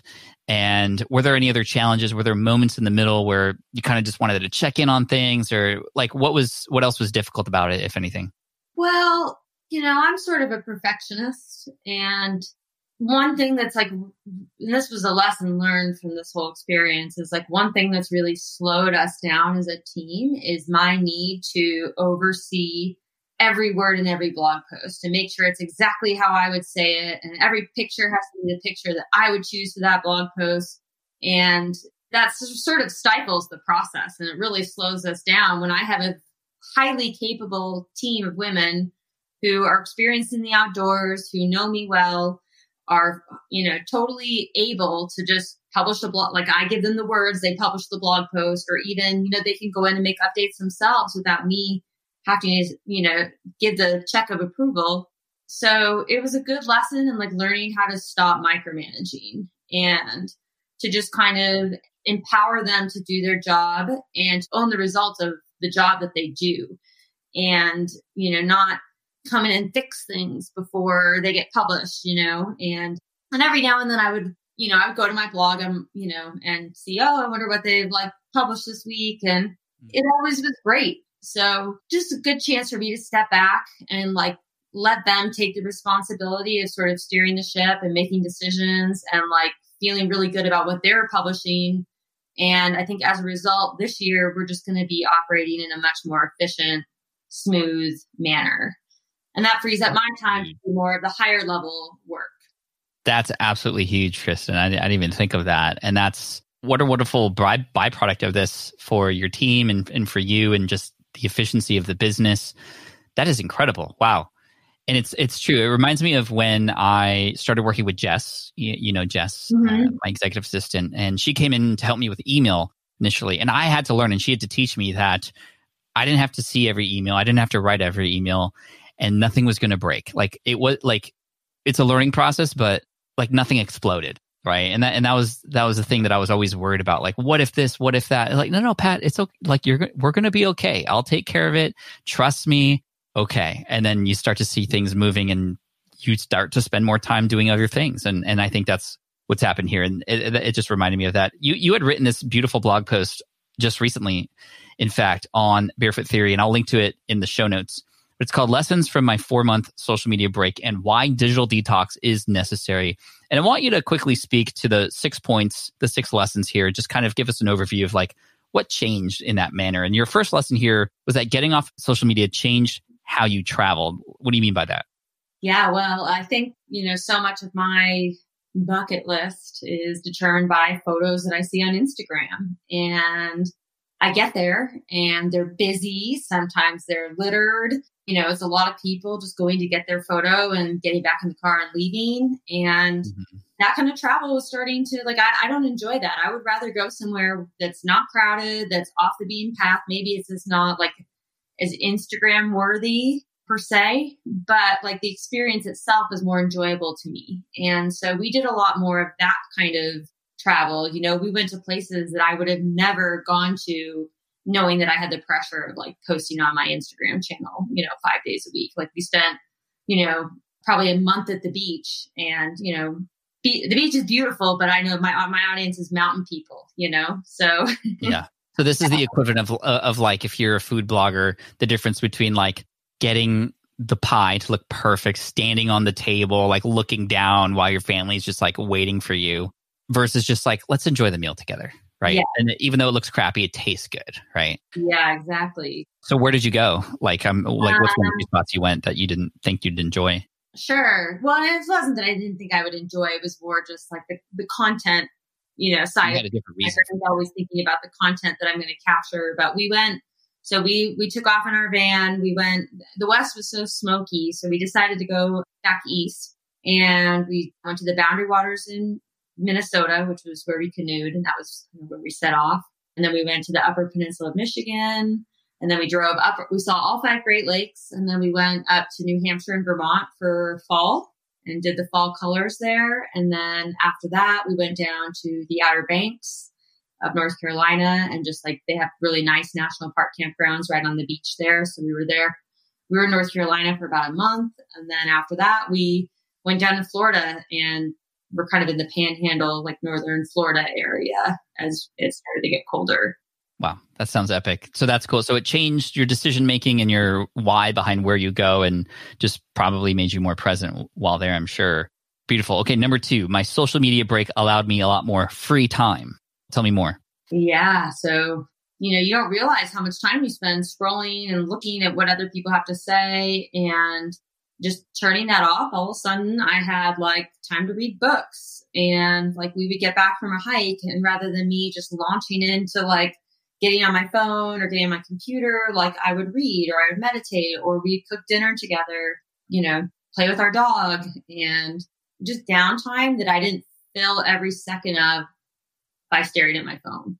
You close this section off by saying, taking this time off helped me see that I have plenty of time. I just have to make an active choice to spend my time on the things that matter to me most. And that just speaks to what you just said. Like, a lot of us are spending time on things that, when it really comes down to it, probably doesn't matter that much when it really comes down to it. So yeah, you had a guest on recently. He wrote that book, Personality Isn't Permanent.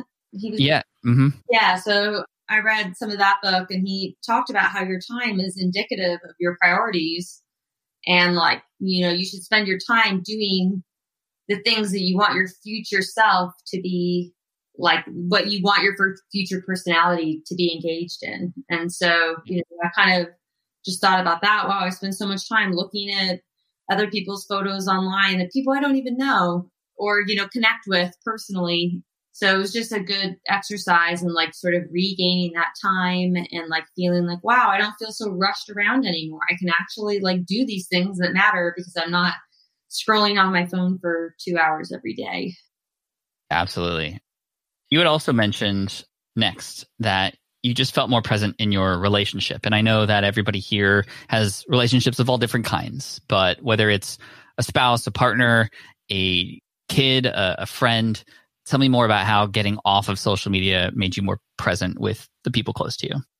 Sure. And yeah, it wasn't just social media, but it was also the work in general, just like actually taking a real vacation, because normally when we're traveling, I'm really juggling work and, our travels. And, whether that means I'm on my phone planning where we're going next, or I'm posting some photo or posting some story or uploading my photos or responding to emails. So like just turning that off allowed us to just enjoy each other's company. And I think like when we get in bed at night, rather than sitting on our phones and we're both looking at our phones, looking at Instagram or the news or whatever, it's like we allowed us to really connect and be present and appreciate this amazing trip we had together that wasn't muddied by, other people's experiences, I guess. Yeah, no, that's awesome. That makes sense. And, it's like my wife and I, we often put the phones down. We just chat, and like, we need to just do that more. Like, let's just talk. There doesn't have to be anything else involved. Just two people connecting And you're right. I think when we start to add other noise out there, it starts to kind of get in the way of that. And, it's crazy that you've done this cold turkey like for 3 months, but we can do this in a day. We can do this within a couple minutes or a couple hours within a day. It doesn't have to be a 3-month thing, although obviously this has become a very, very amazing thing. I want to ask you more in a minute about whether or not you think you're going to do this again. But number 4 here, you had mentioned, and we had talked about this already, so we don't have to talk about it too much because you already touched on it, but the idea that you have more control over the information you are consuming, right? You have now the ability to be conscious and choose the things that you want to bring in versus just kind of being fed all this stuff. So number 5, I do want to talk about, you felt energized around new passions. Tell me what happened on this sabbatical and where new passions came into play. So before my break, I was feeling pulled in a new direction a bit, but I never really had time to explore that or share any of it on my blog. I felt because I was sort of in this hamster wheel of always trying to like catch up and like was never really had the time to kind of write about something new. It was always doing like more of the same thing.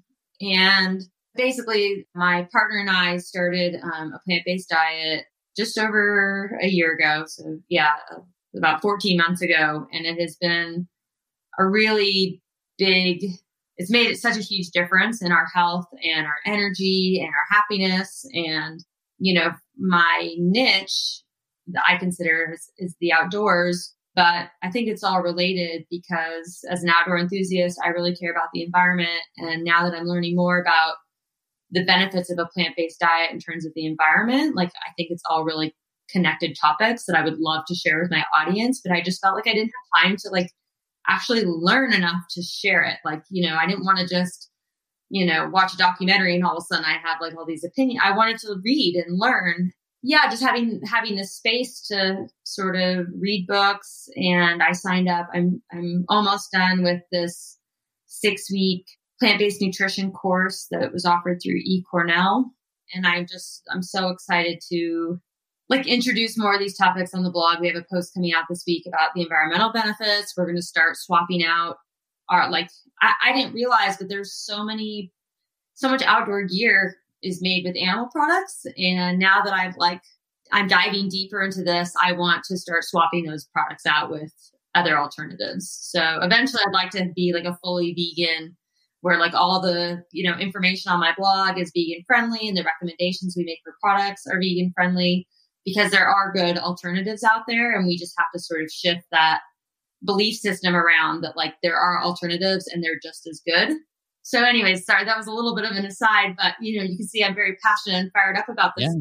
And, we during my break, we watched a number of movies. I started reading books, and it was like, before my break, I was like, what should I do next? Like, should I create, some sort of membership around hiking in the outdoors, or, my festival got canceled. So I think will be this year as well. So, I was just kind of trying to figure out what to do. And I think the answer was always in me. I just didn't have the space to really let it transpire. So so we're going to start incorporating a lot more of that onto the blog, and I'm really excited about it. And, I know it's not going to resonate with everybody, but I think new people will come in who are going to be really fired up about it. So that's really cool. And so in a way, the break actually is helping support the business in that regard. And that's really cool. And then finally here, you say, my life felt more full. Like, what does a full life mean to you exactly? So I think when we're on these social media apps, everybody's posting. I mean, it's obvious. Everybody's posting the best moments. Nobody's posting about, the fight they had with their partner or, the trip that went sour. It's like, we're just seeing the highlights of, the best of the best. And I think even now we're seeing that person's house is decorated so perfect. And, it just leads to a lot of unhealthy comparison. And, when you're constantly looking at what everybody else is doing, and even on my travels, we'll be somewhere really beautiful. And then I get on Instagram and I'm like, I wish we were there, which is just crazy. I'm like, we're somewhere cool too. But when you take away that sort of comparison, you start to be a lot more content with what you have in your current present moment versus constantly wishing, oh, well, we should have gone here, or we should have done that instead, or maybe this would have been better. You're just like, oh, this is awesome. And I'm happy in this moment. And I'm not worried about what anybody else is doing or feeling like, maybe we made the wrong choice and should have done something different. That's so key. I mean, it's such a huge realization. And so my final question here as we finish up, first of all, thank you for letting us in on everything that's been going on. And it's cool to see you back online, because I know that we had not spoken to each other for a while, and you're back. What's changed now? How do we make sure that while working, you still have these things in place? And are you going to take another sabbatical, you think? Definitely. Yeah. Maybe next time I'll bring some of my community with me. Like, let's disconnect here, go connect with nature, and come back and reconvene in the new year and like share what we learned. And this is obviously something a lot of people are struggling with, especially right now. So yes, I'm going to do it again. I think I've learned that I really like before I was trying to just like work hard, play hard all the time. And it was just getting really exhausting and unsustainable. And so now I'm kind of like, okay, well, rather than work hard, play hard 365 days a year, I'm going to work hard 9 months a year and then set the pieces up so I can take the 3 months off, not work during that time, and then really, be able to explore my creative side and learn and do some of these, new passions and just kind of disconnect, because I think then I come back feeling really, fired up and ready to bring new ideas back to the business that maybe I would have never even thought of had I just continued. But yeah, I mean, there's definitely some pieces in the business that need to, things that for the first time, things went exceptionally smooth, but there's a few things that, could be improved on to make this go even better next time. What would those things be? So what we did is in my absence, so I introduced Linda to my audience, and she took over the weekly newsletter. So she was communicating with them every week, signing the newsletter in her name. So it wasn't like it was pretending to come from me. It was from her. And I thought that was really great, because now it's not just me. Now it's kind of the two of us, and we're a team, and the audience knows both of us. And so if I take a break, she can sort of fill in that gap, and it's not weird, oh, who's this person, that we've never heard of, who now is communicating with us. But I think since I got back, we've set up we've never really operated with an editorial calendar, where we're planning in advance. And I think that that's just sort of it's just, like I said, the three of us, and we have 500 blog posts, and it's just a lot of times I'm coming up with ideas, writing and publishing it immediately without really getting ever ahead. So this month we're spending on getting ahead. So we set up a whole editorial calendar that we're going to update every month or every quarter, so we can start planning ahead. So that way, when I'm gone next year, we can still be publishing some new content and things don't just completely halt in terms of new stuff. And we're also experimenting with some social media scheduling tools. I've never used any sort of scheduler, which seems crazy, because I have 3 different Instagram accounts, one for my festival, I have a van one, and I have, my Barefoot Theory. So the fact that we haven't ever used any sort of scheduler is just crazy. So now we're experimenting with some schedulers, so that way I can not be on the apps as much, and using a scheduler to get my content out there, communicate with my people, but not have to be on there scrolling as much. Just having that piece in place is not for my break next year, but just going to make this year and my relationship with social media be a lot healthier. There's so much in this episode. I definitely believe that there's going to be people listening to this who are now going to be inspired to take their own sabbatical, 3 month, 1 month, 1 week even. It doesn't matter. I think unplugging, there's so many lessons to be learned from that. And sometimes you won't know what the benefits are until you do it. And so I'm definitely inspired. And Kristen, thank you so much for coming on and sharing everything that you did and packaging this for us in a very actually easy way to not just understand the benefits, but even the how and some of the nuances with the business and how that worked too. That was really helpful. So where can people go to find out more from you, and where should they follow you? So my blog is barefoottheory.com, but it's spelled like bear the animal, BEAR, Barefoot Theory.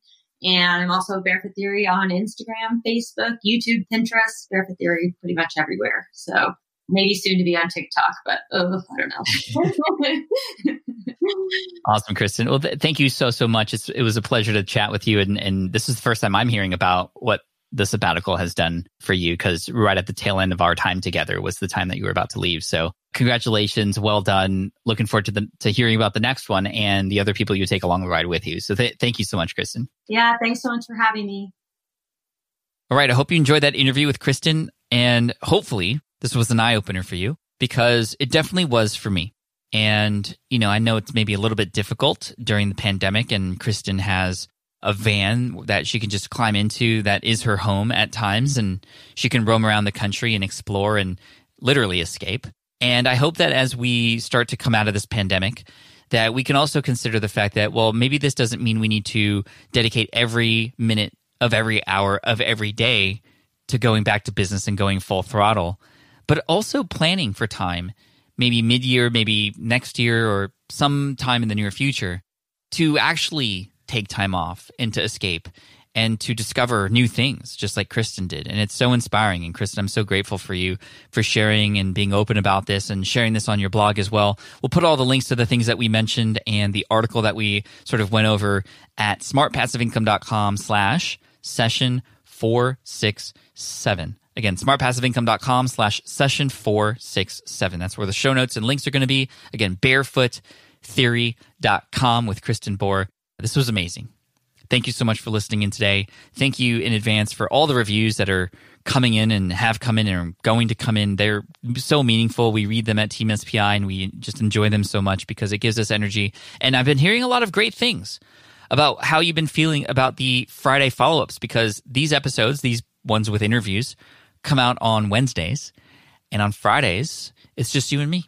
And we have a little follow-up. We go deep on something, and we're going to go deep again about something that we talked about here today. You'll have to subscribe to find out what that is, but 15 to 20 minutes on Friday to sort of recap all this, and I hopefully can hear about how this has helped inspire you as well. I'm looking forward to chatting with you again in just a couple days. So Friday follow-up coming up soon. Make sure you hit that subscribe button. Thanks so much. I appreciate you. Take care, and as always, Team Flynn for the win. Peace out. Thanks for listening to the Smart Passive Income Podcast at www.smartpassiveincome.com.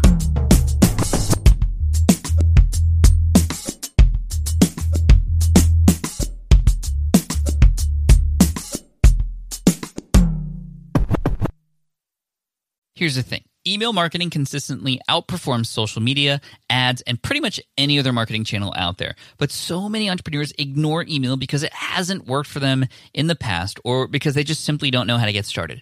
Here's the thing. On March 23rd at 1 p.m. Pacific, I'm hosting a free 90-minute training called 5 Powerful Email Strategies to Level Up Your Business that you can start using right away to connect with your audience, sell more product, and grow your business. In this training, I'm going to cover a lot of ground, and you'll walk away with lessons you can start using right away. We're going to talk about 2 strategies specifically to grow your list, and once you've grown your email list, or if you already have one, we're going to talk about 2 powerful ways to really use that email list. We're going to go over a framework for better everything. That's better open rates, better click rates, better copywriting, better automation. We're even going to talk about the challenges you'll face, especially a moment when you might wonder why nobody wants your emails and what to do instead. And super importantly, we'll talk about how to strongly promote through email without burning your list, meaning upsetting people or feeling like it's a little too aggressive. So here's the thing. I say that a lot, but I'm just really excited about this workshop. If you want to use email marketing to grow in 2021, and trust me, you definitely should be, you won't want to miss this free training on March 23rd at 1 p.m. Pacific. Sign up now at smartpassiveincome.com/webinars. Again, that's smartpassiveincome.com/webinars, and I'll see you there.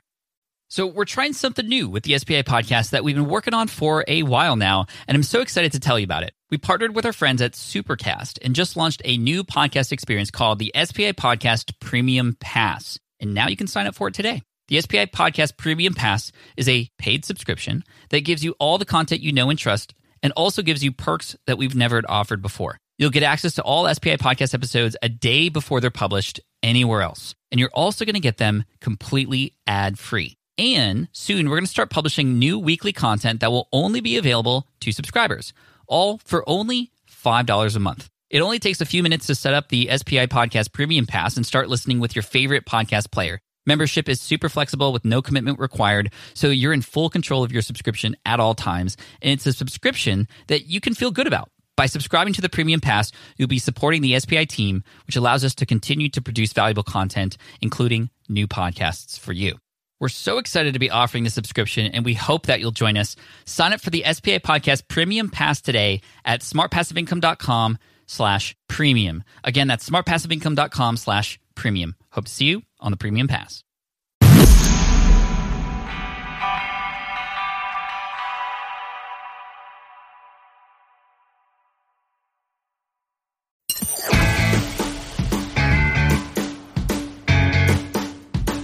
And that's it for this week's episode. Add us to your podcatcher or on iTunes now so that you can make sure you never miss out on another second of our wonderful podcast. We would hate for you to miss out. Have a great week, everyone.